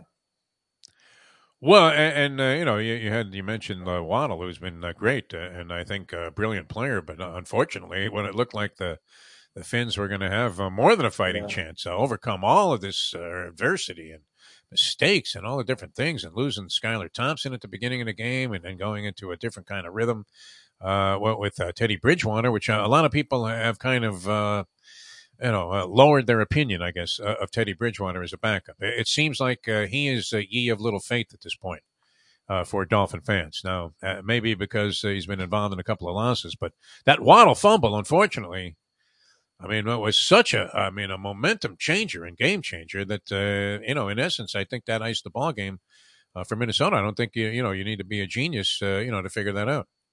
Yeah, I'm not even sure if Smith, the safety for Minnesota, he got a hand on it maybe, but it almost looked like Waddle was avoiding contact, and kind of just, that added to him losing the football. And, bridge over troubled waters for Teddy, right? Like how many times are you going to in my heart of hearts, it's almost like, I don't know if Teddy signed up for this. I think Teddy signed up to say, you know what, I'm going to be the backup. If you need me for a quarter, 2 quarters, one game, if Tua's, kind of banged up or bruised down the stretch, I can fill in. I don't know if he signed up to be running all over for his life against an offensive line without 2 or 3 starters. And, I don't know if that's going to fit what his body allows him to do now as a quarterback. John, for so often we've talked, and Brett Tessler was sort of mocking, we've had him on for over a decade, and it's been a recurring theme. And look, they tried to address the offensive line. They brought in Terron Armstead, who was by far the best free agent possibility at offensive line. Connor Williams was one of the best guards now, centers available in free agency. So they tried, and they drafted Eichenberg, and they drafted Austin Jackson. And Hunt was actually a guy that they drafted late, who's actually turned out to be a good offensive lineman. But we see this with the injuries, so that you have to have depth, you have to have talent. This line's a disaster right now. And the funny thing is, you can clearly see what this team is with Tua, but I don't know if I want Tua playing behind that line. Like, Tua may not survive. How do you fix that in the middle of a season? How do you make patchwork makeshift? Defo and I always joke about this. That line, because they have everywhere else, the defense finally played the way we thought the defense could play. They were swarming. The offense was moving the ball, but the offensive line kept either giving up pass protection or stupid-ass penalties where they got in their own way. It's hard to win with that kind of a line. I will say this. Bringing Tua back healthy is going to help the offensive line because the ball's going to get out quicker. You're going to have more accuracy. You're going to have more timing in the pass offense. You're going to have more synergy in the way that Mike McDaniel wants to call plays, the way he wants to get to the line of scrimmage. I think that'll help the offensive line. Now going to the offensive line, in the offseason, yes, Armstead was the prize of that, of that bunch. But if you go through history, and we talked about this, remember I was telling you I talked to a Saints coach that said, I'd be shocked if Armstead makes it through 8.5 games. Oh, yeah. I'd be shocked if Armstead makes it through X amount of games. Well, we're seeing that. Not only can he not practice during the week, well, with his toe injury, he can't play either now. So you couple that with Jackson on the other side that's been out for 4 weeks with a sprain, high ankle sprain, that I would think he should be ready to go this week against the Steelers on Sunday night. And a regressing young guard as Eichenberg. I don't think he's improving. I think he's regressing if you watch some of the misses and some of the way he's been playing. So I think you put that in that whole, that Dolphin offensive bag and you mix it around.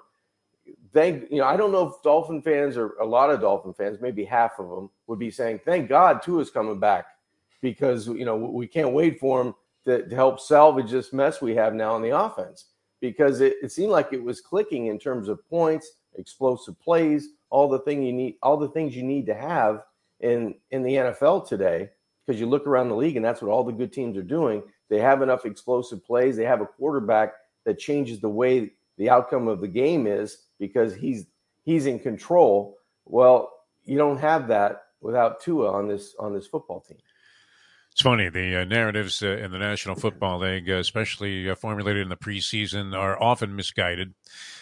We all thought this was going to be the soft spot on the schedule for the Miami Dolphins if they could just somehow get through those first four at a deuce and a deuce, 2-2. And, so far it's been very much, an obscure boxing reference, if you don't mind. But the first De La Hoya-Mosley fight where one guy wins the first 6 rounds and the other guy just clearly wins the second 6, it's kind of gone that way. I mean, the Dolphins brilliant in the first 3 games, and so too, as Lubie would say, in the last 3, and we don't know exactly where they're at, although we're back to this common theme, John, about, well, geez, if they could only block somebody, we might be in there with a shot. So many other things, too, went on, and I want to get into the college slate, because that was fascinating on Saturday, and, of course, the rest of the pro card, Philadelphia remains unbeaten.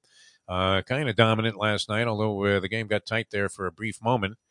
And, wow, I mean, wouldn't you have enjoyed if when you were playing at Pitt or in your career in the pros, if you had a kicker on your team who could hit from 60?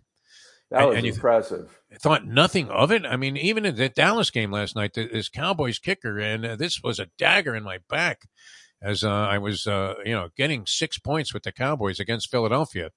Right? They're down 9. A guy's going to kick an impossible field goal. It's high. It's far. It's like John Sterling is calling this kick. And then, cut at the fucking wall. You're like, I don't know if are you a big baseball follower? You must hang out with some Yankee fans. I used to be, yes. Are they the worst crying babies that you've ever seen? I mean, they threw in the towel after Cleveland took a 2-1 lead, and all you saw across all of social media was, oh, man, this Aaron Boone's an asshole, and, Cashman's got to go, and so-and-so's a bust. They even turned on Aaron Judge. Yeah. They booed Aaron Judge. They booed him, 62. Booed him. The guy who had one of the most spectacular seasons in the history of the game, right in front of their eyes, carried the team on his back like he was, in the WWE, and he was John Cena or something. He even looks a little Cena-esque. And they're booing him. I've never heard a bunch of bigger crying babies. And, you've had, your share of experience with this because you've been hosting any number of editions of Dolphins Crying Towel in the post game. Right. I don't know. Were you taking calls there with the Finsiders when you were doing that post game show? On a very limited basis as the years went on, yes. Always scary to open up the phone lines at that point, is it not? I mean, you kind of know what you're going to get. You're almost hoping for it, right? You're hoping some guy calls in and just tees off on Miami, and that way you don't have to be the one that says it. As Stephen Ross is saying, one of those guys saying on the show, I'm paying them? Yeah, exactly. Not that you were ever inclined to, go along with the house, but let's face it. I often took a little bit more favorable view of things than the fans would after a loss. But, I mean, I never heard a bunch of bigger crying babies than these Yankee fans. So, and they have a great chance to end up winning the series. The Dolphin fans, seem to be, I don't know, where would you be at? I mean, the psyche of a Dolphin fan right now should be what, John Congemi? I would say worried. I would say worried because we talked about this, and you said it perfectly. 2-2 after the first 4 games would have been highly acceptable because, I didn't know how it was going to shake out, but I figured, well, the Bills at home, no matter how good we think we are, I just don't know if we're a better team. And, Baltimore would have been, a toss-up, but going on a short week to Cincinnati, that didn't look good. So if you could steal one in Baltimore, you're 2-2. Well, the way it shook out, you're still 2-2, and you're 3-1, and you go down and it's the Jets. It's and the Jets who won again yesterday. Maybe aren't as bad as we thought. Yeah, exactly. So they may have found something, with some of those young players. But this is when you look at the Dolphins, the main reason you could say is the health of the Miami Dolphins. I don't think that it's a mash unit. It's bad, and it got worse yesterday. Sure. Nick Needham goes down with it looked like a serious right leg injury. I don't know if it was ankle, shin, Achilles. I don't know. Somewhere lower leg was bad. Keon Crossan goes down. You had Trey Flowers that went in and out of the locker room a couple times.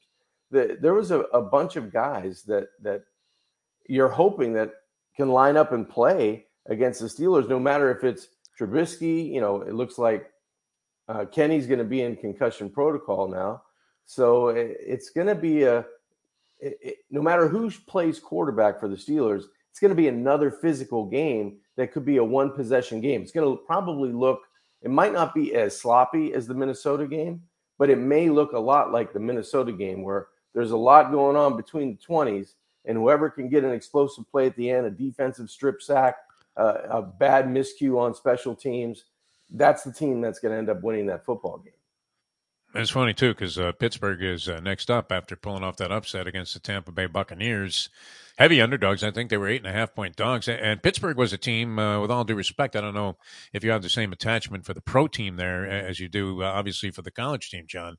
Haven't played there for the Panthers in the footsteps of Marino. That should be said in a Facenda voice, should it not? In the footsteps of Dan Marino. I think you did that once. Yes. I mean, because it's appropriate. But, and they're supposed to be horrible. Now Tom Brady, in post-game press conferences, win or lose, has always been very diplomatic. He doesn't say anything of any substance, but extremely diplomatic when presented with some kind of a negative scenario to comment on. And I don't know if you saw this, but he opened up the press conference after the game, and he said, I gave up Giselle for this. I missed that. They were like, whoa, holy Jim Gray, what was that? That went right over my head. I totally missed that. Yeah, so, I mean, look, 3-3, as Jim Sarney is pointing out here on our chat line, I mean, it doesn't put you in bad straits. I would think this, I could justify this away, because I thought the Dolphins were going to be a much better team this year than they were. You were a little reluctant to embrace that until you saw the first couple anyway. And it looked like Tua had progressed and that this Mike McDaniel system was very innovative. Tyreek Hill, wow. I mean, what can you say about this guy? And, I love Jalen Waddle, fumble notwithstanding. Still a dynamic pair on the outside. It's a shame that they can't find, somebody that can get in there and block for him because, the juggling of quarterbacks, I mean, that's got to be the worst thing. It's the old thing they used to say in college. Well, if you have two starting quarterbacks, you don't have a starter. This is worse because you've been, just constantly changing the dynamic of what you're doing on offense with three different quarterbacks, so all just getting pieces of the action.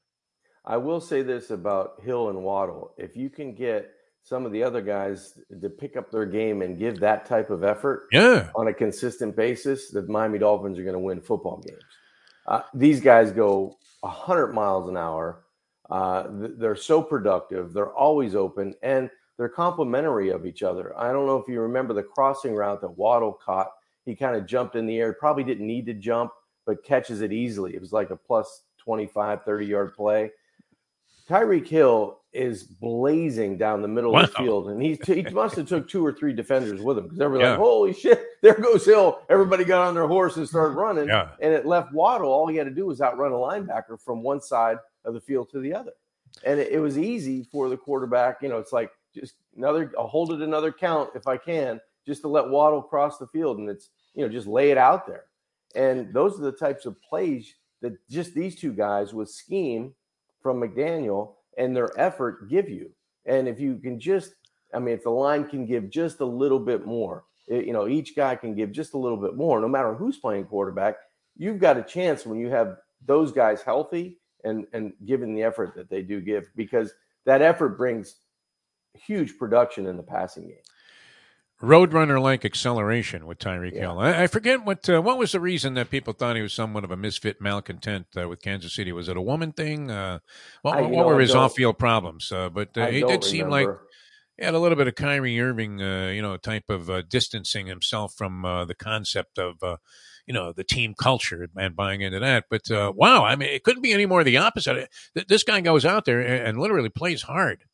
And that I would imagine would be somewhat contagious when you see your star player just got all this money. And, there are times that you do see star players really struggle once they get the pot of gold. Anything but the case. And the guy goes out there and, seems to bring it, with everything that he has, on every possession. And the good thing, Defo, too, on the sidelines, he was not letting those guys lay down. He was getting all over them. He was one of those guys that he was mad because his production wasn't helping things, but I think he was getting on the other guys to say, listen, at least you have to get to my level to give us a chance to win. And it was good to see that, because somebody needed to step up, because that was a winnable game. Fans do it all the time. I'm sure players do it. When you go back and you look and you go and you circle that one and go, man, that Minnesota game, one play. If we could make one play in that game and it turns the tide, that's a huge win at home. That's a team you're supposed to beat at home, because they're I don't think they're elite. I think they're good, but I don't think they're in the class of, a Buffalo, a Kansas City, right now a Philadelphia, on that side of the fence. I think Philadelphia beats them by 10 points easy, 10, 12, 14 points, especially if they're playing, if Minnesota's on the road like they were against the Dolphins. I think Philadelphia beats them easy at home. And it was just the opposite of what you usually think, the meltdown coming in the second half, because, they come out, they get stymied, 6 straight 3-and-outs.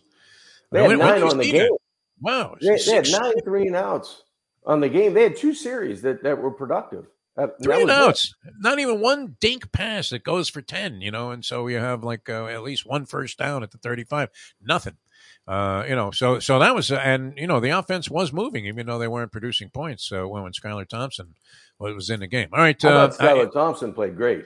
He looks good. He played really, really no good. doubt. He's showing more, likelihood that he will be a success in the league, and is the type of quarterback that can have that kind of success. Where as we were talking about earlier with Josh Allen, with Brett Tesler.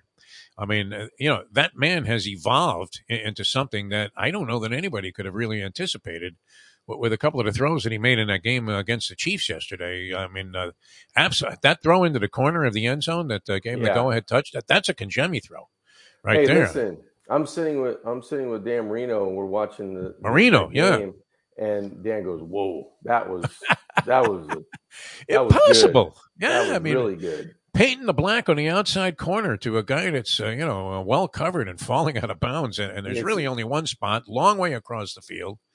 You're really not supposed to throw that. I mean, you're not supposed to throw that because the coverage dictated it, and you had the guy that almost got a piece of it, falls off from the corner. It goes right by his hand. Yeah. And then, the guy that's covering on the play had leverage, and all of a sudden Josh Allen brings his receiver back towards the front pylon. It was a spectacular. Oh, yeah. Puts the ball, as you said, right on the spot. I mean, the thing that amazes me about the pros, and you're well aware of this, is that there seem to be more intermittent hands and obstacles to navigate on any throw in the pros as compared to a throw in college, where, there is that guy that's sort of in the intermediate position there, that's in a spot where, I mean, he can easily intercept the ball, but it somehow gets by him and has to have the trajectory still to land on the lower outside corner and be caught by, in the only spot that this guy could have possibly caught the ball or where it wouldn't have been defended. And he lands it in there. I mean, just absolutely perfect throw. We've seen Herbert make a couple of throws like that late last season, I guess, in one of the key games that was featured on TV, and a couple of other guys. You would probably say Mahomes could do it. Mm-hmm. But Allen, for a guy that was deemed to be an inaccurate thrower, and that was a big knock on him, I mean, has become spectacular in that category, including dropping. That was also, it reminded me of you, John Kajemi, where he, just perfect trajectory on a ball there at the end of the half to Stephon Diggs for, nothing better, right, than completing a fly pattern over the top of a solo covered receiver. Yeah. And small margin for error, and yet he drops it right in there like it was nothing. All right. I had a big, lucky night on Friday. I had Navy getting 12.5. Nice. And they go in, as disgusting as it is to watch Navy football for me, because I hate that offense. And nothing against the military academy. And we're big supporters of anybody that serves our country in the military. But the Navy football team, I don't know. I don't give a shit about them. I don't know how you feel about that. Anyway, so I get Navy in my individual bookmaking proposition that I have going with my buddy Francesco, who has been swinging really badly. And I watched this game with a little bit of interest, and they score with 12 seconds to go.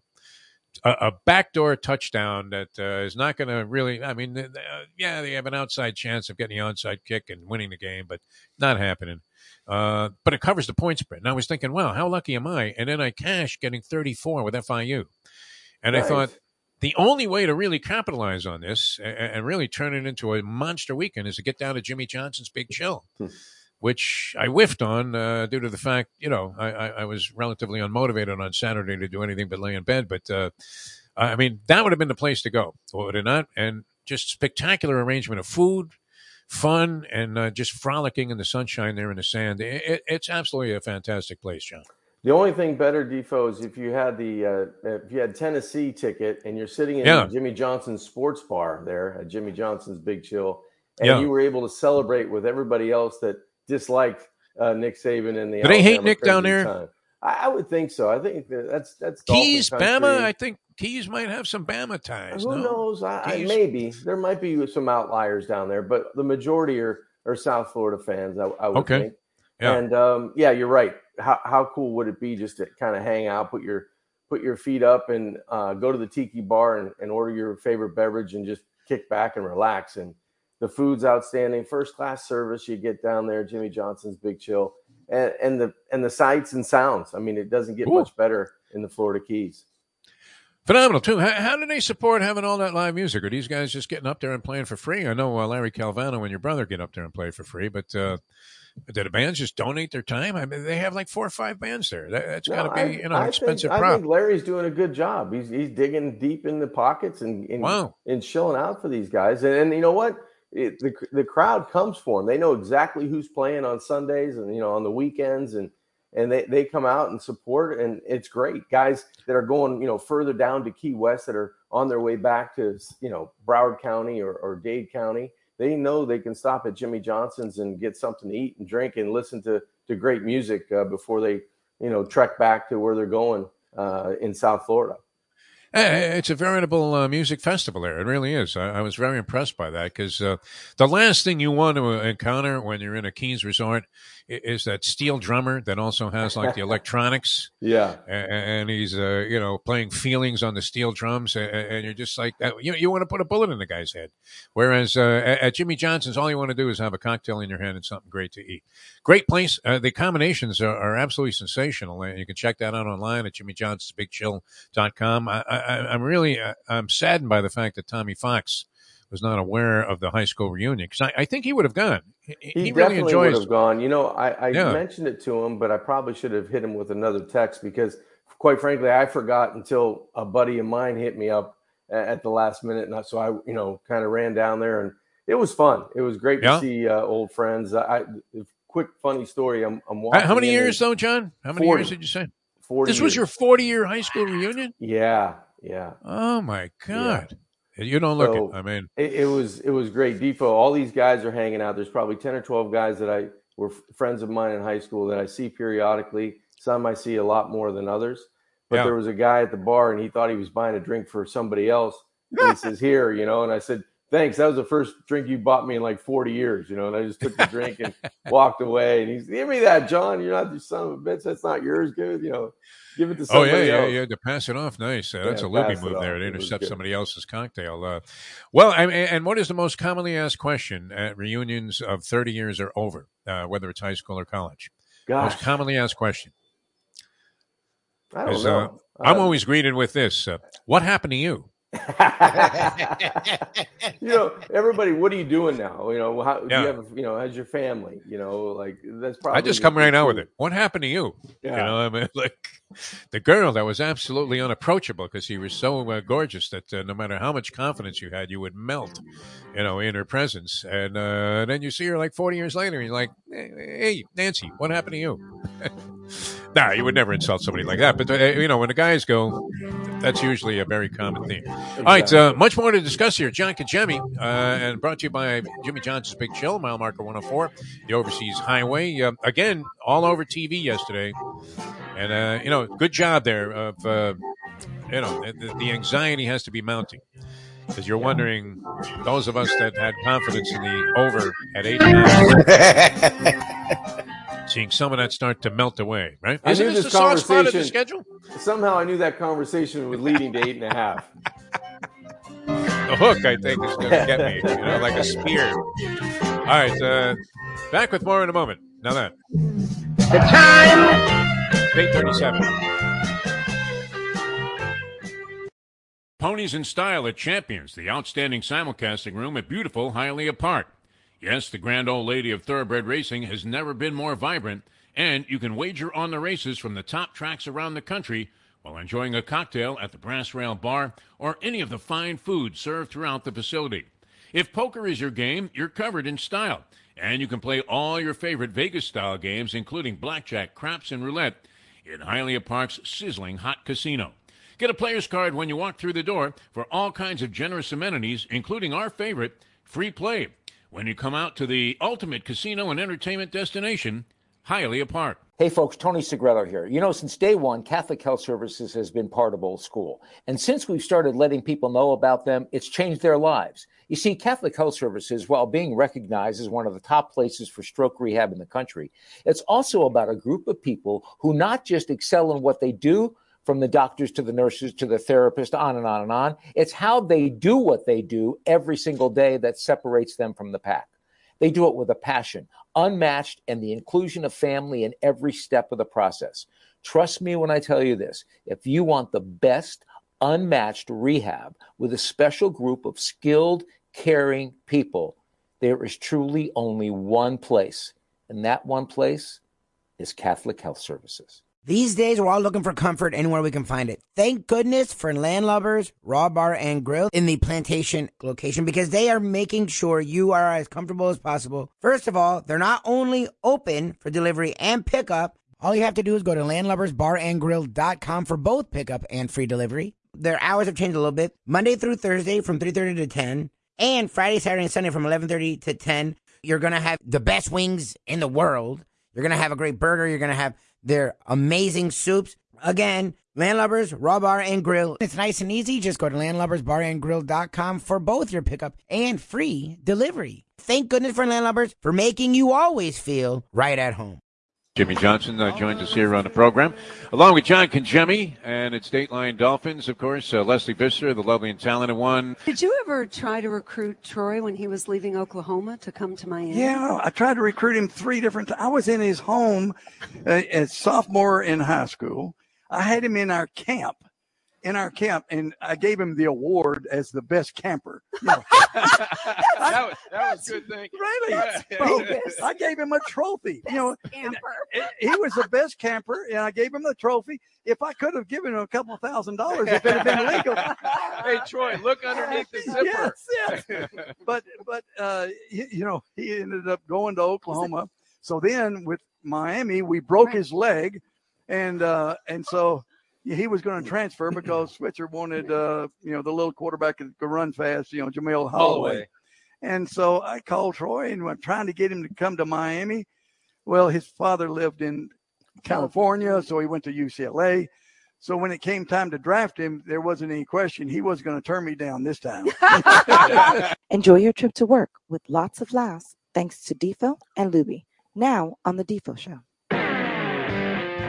Of course, the classic radio laugh that you heard there was that of the lovely and talented Leslie Visser, who still in action, man. I pick up my New York Post today, and I'm reading it on the throne, and I open up to one of the full-page ads in the sports section, and who is hosting this big dinner affair, and I guess it's kind of not really an awards thing, but a fundraiser in New York City on October 24th, but the lovely and talented Leslie Visser. Nice.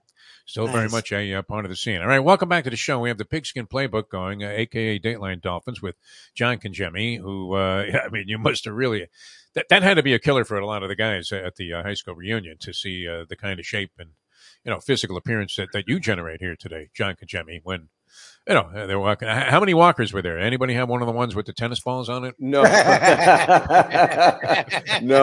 No walkers, Defo. 40 years. I mean, it's a long time to be out of high school. That's for sure. All my friends that really know me, they said, just go ahead. Don't touch his head, though, because you might get some black stuff on your hands.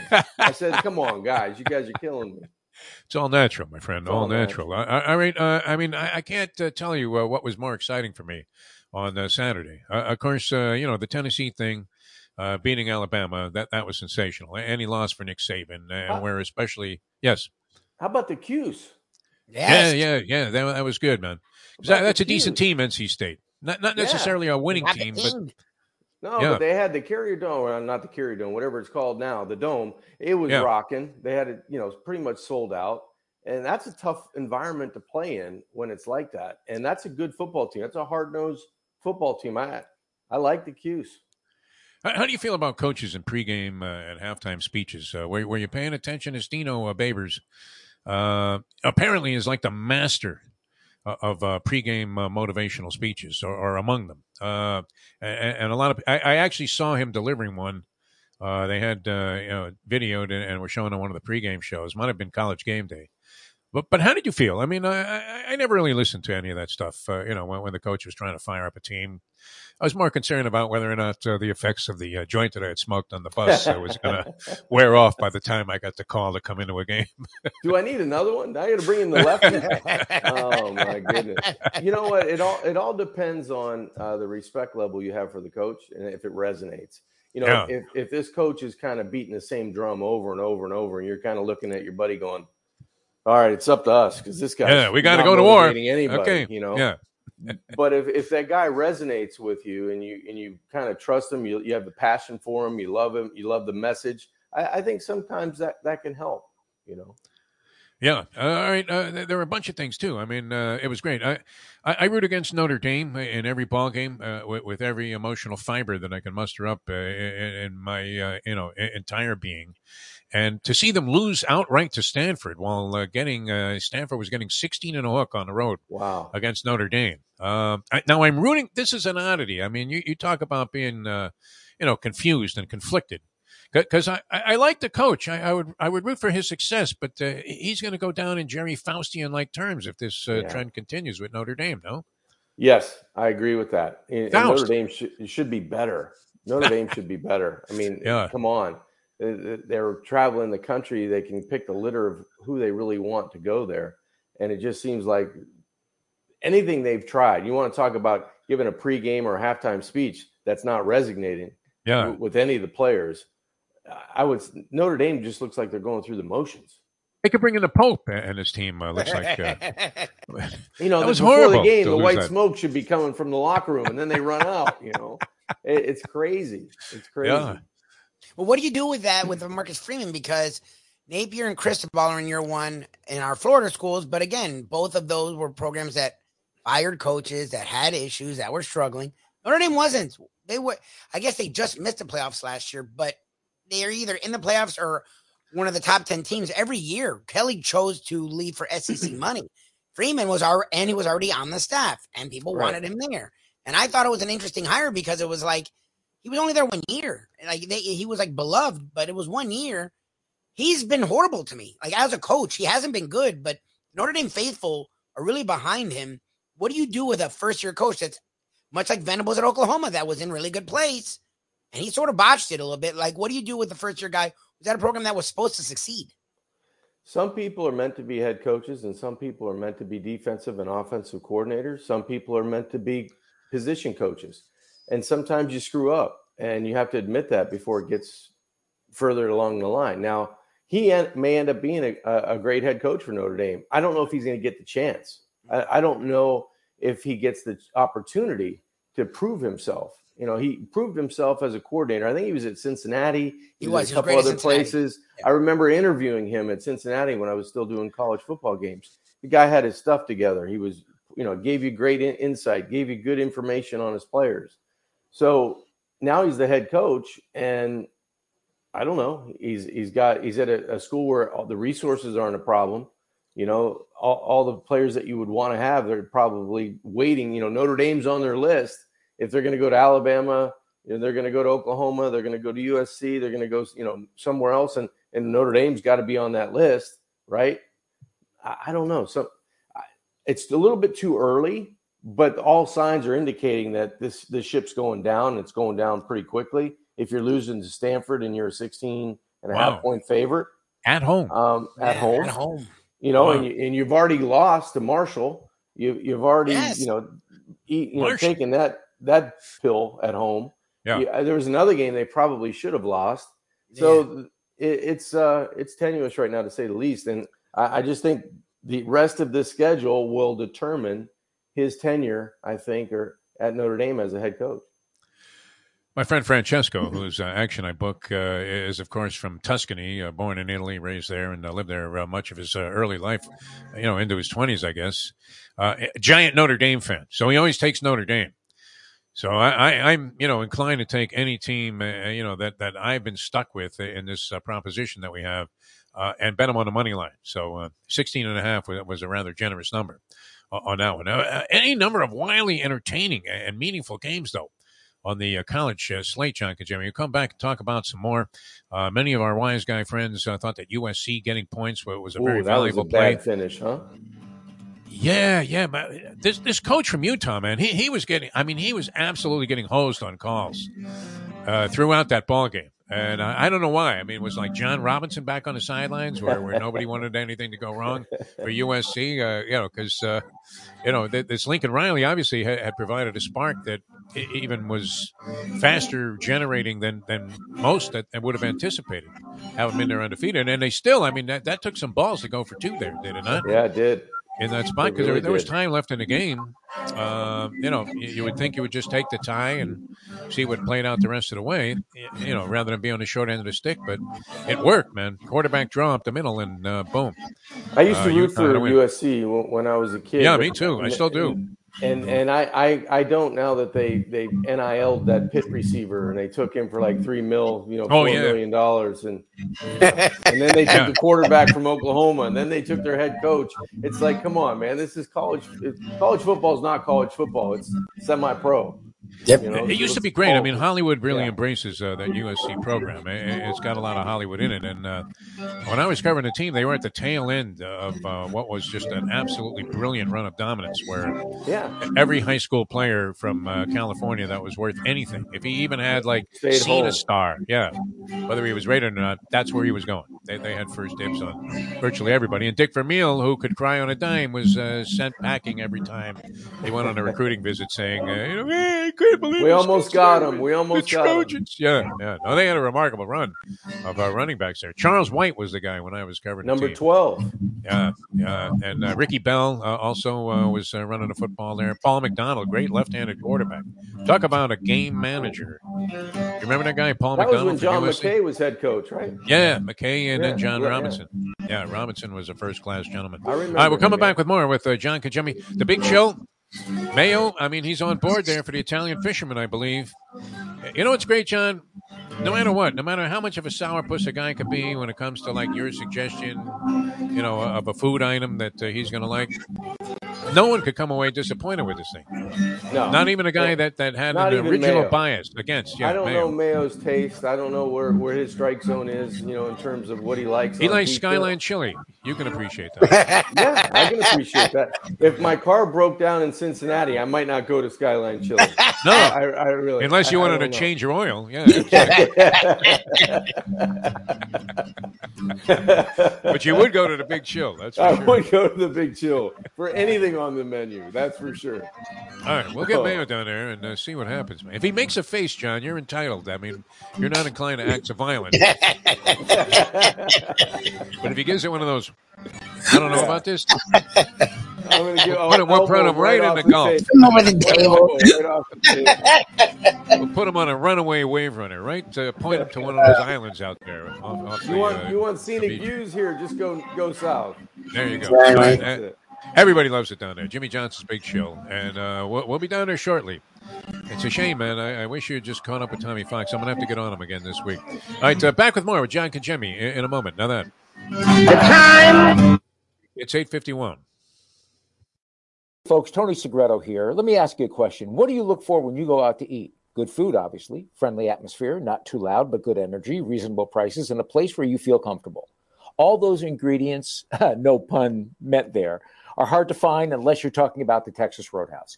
You see, they encompass all of those attributes. Really, really good food, amazing atmosphere, good for a family, good for a date, or just a night out for yourself, and prices that will make you extremely happy. Their ribs unmatched. Steaks hand-cut every day. Everything, and I mean everything, is made on site, including their incredible bread. It's the one day, folks, that you can forget about low-carb diets. Trust me when I tell you, Texas Roadhouse, your restaurant, your destination when you say, where should we go and eat tonight? From the newly renovated sports bar to the beautiful bayside views captured at the Tiki Bar, Jimmy Johnson's Big Chill has it all. Located at mile marker 104, the Big Chill also offers waterfront dining while experiencing breathtaking sunset views of the Florida Keys. It's simply the hottest spot in the Keys to cool off. That's Jimmy Johnson's Big Chill at mile marker 104 in Key Largo. For more information, call today at 305-453-9066.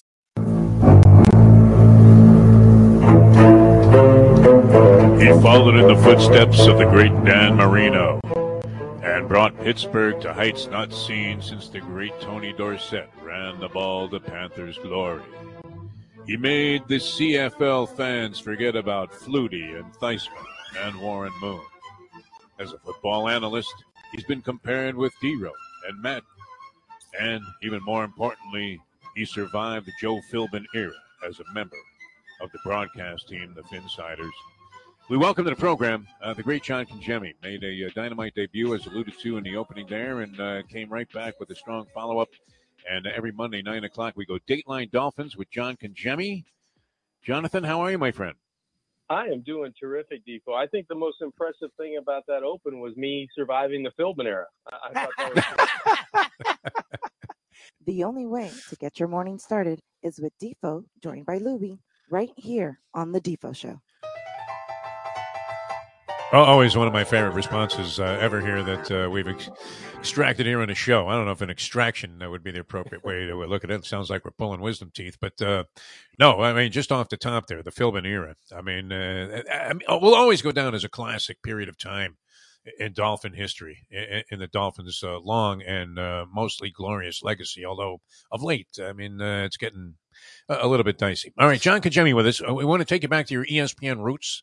I don't know if you were ever involved in any of those debate shows, but a couple of quick takes, if you don't mind, because there's so much ground to cover here, and we'll get your feelings about a variety of different things. All right, the Michigan thing, they beat Penn State. So are you more inclined to believe, John Kajemi, that Michigan was underappreciated for their wins over those cupcakes, or that Penn State was overinflated for what they had done so far this season going into the Michigan game where they get shellacked in the second half at the Big House? I don't think Michigan got enough credit. I think Penn State's a pretty good football team, and they showed it, a couple games on the road they could have lost easily, and they end up finding a way to win. They go to the Big House, and they get run out. I just think Michigan had one of those days where Penn State didn't have enough answers. So I think Michigan is a better football team than people are giving them credit for. All right. Is the coaching staff off the hook for grinding out or hanging on desperately to beat Virginia Tech 20-14? Is Mario Cristobal entitled to a free pass for a week or so? No, I don't think so. I think the pressure's still on. I mean, they beat a bad Virginia Tech team on the road. Tough place to play, Lane Stadium, but I think the pressure's still on. If Miami's supposed to be what Miami wants to be, they don't just hang on 20-14 there. How will the college football playoff committee find a way to get Alabama, if they're still outside of the top four, into the top four to make the playoffs? They're going to have another vote in a couple of weeks, expanding to 8 and then 12 pretty soon. And Alabama will vault up to probably 5th or 6th, and then 4th or 3rd. And no, they're going to be there. Alabama's going to run the table. They'll beat. They'll probably have to face Georgia, I would think, in the SEC championship if both teams, get there, and it'll be interesting. It'll be interesting.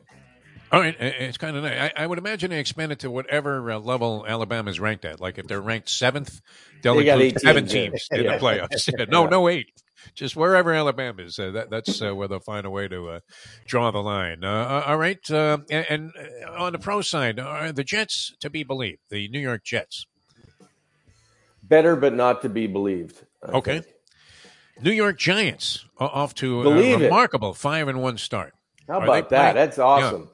I think that's one of the big stories in the NFL, how, a team that was probably going to be a 2-3 win team is now on a roll and a presence in the NFC. That's an awesome story. What's with the Packers? Before we go, what's with the Packers?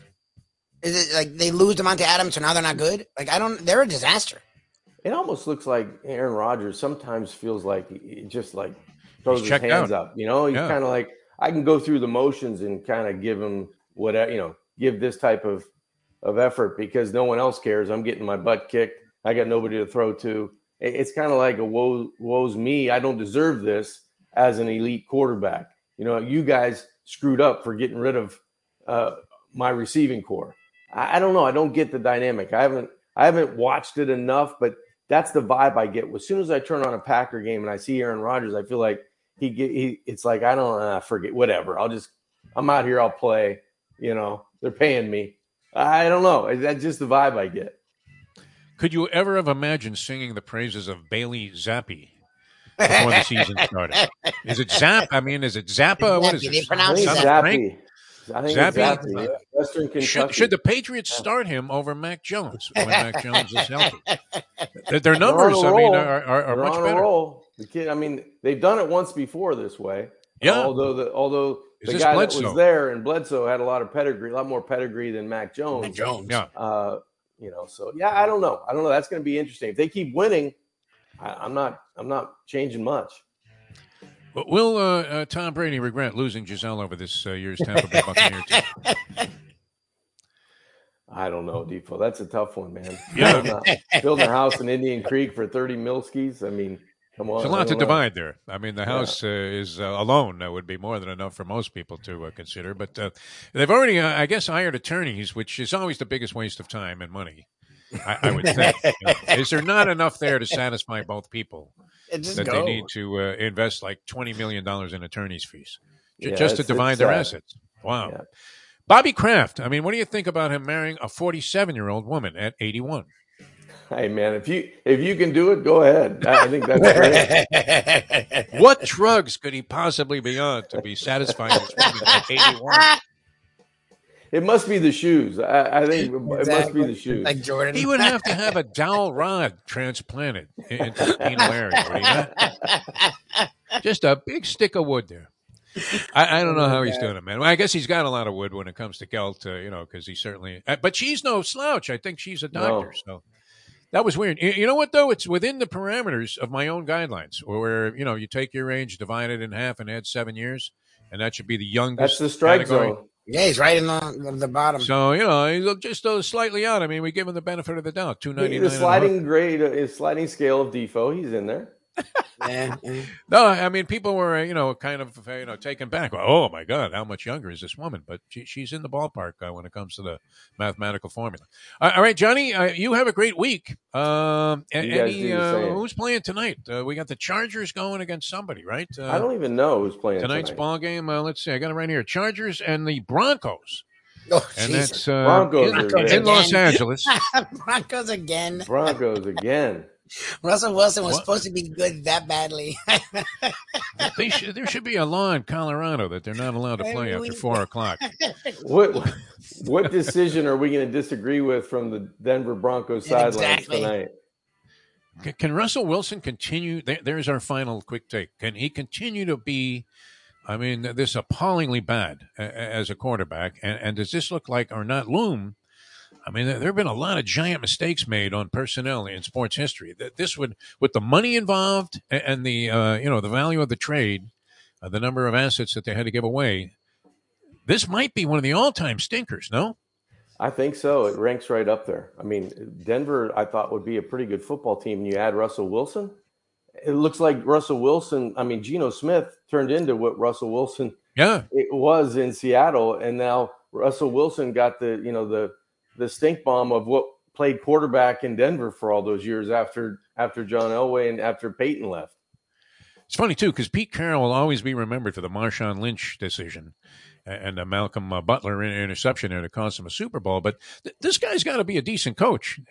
This was supposed to be like an absolute garbage year for Seattle.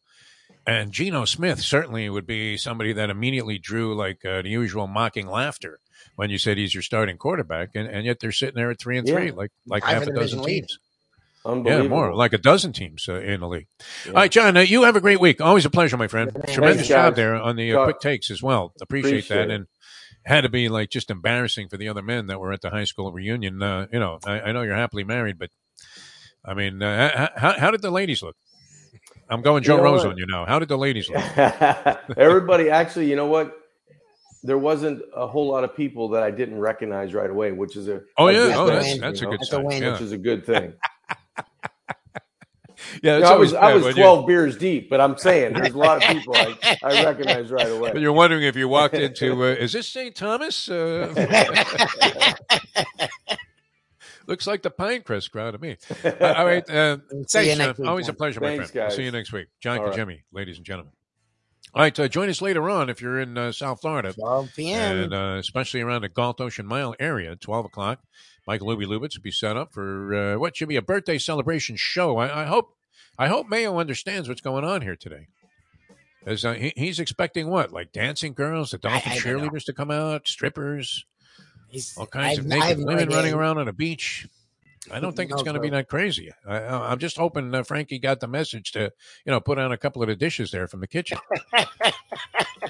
So I don't have to spring for it myself, which, I wouldn't mind. But what do we need? Like a pizza, a burger? What do you think? The pizzas are good, and they had some sandwiches are great. Yeah, They used to have the fish. What's it? Not fish sticks, but grouper fingers or something that were really good. Oh yeah. No, they have a lot of good food there. They had a lot of good stuff. The teak was great. We had a lot of good times at the teak. Always good. All right. Well, we'll be out there later on today, and that'll be Mike Mayo's Lunchbox, 12 o'clock here on South Florida Live. For Brett Tessler, John Kajemi did a great job today. Mike Lubie, the birthday boy. I'm Jeff DeForest. Thanks, everybody, for tuning in. We will see you tomorrow and then later on the channel with Mike Mayo at 12 o'clock. And until next time, we leave you now that. The time. Not bad for Peel Yourself Off the Mat Monday. Had a pretty good vibe going here on the show. It's 9:04. Let's go to eat a damn snack. Look what they done to my soul.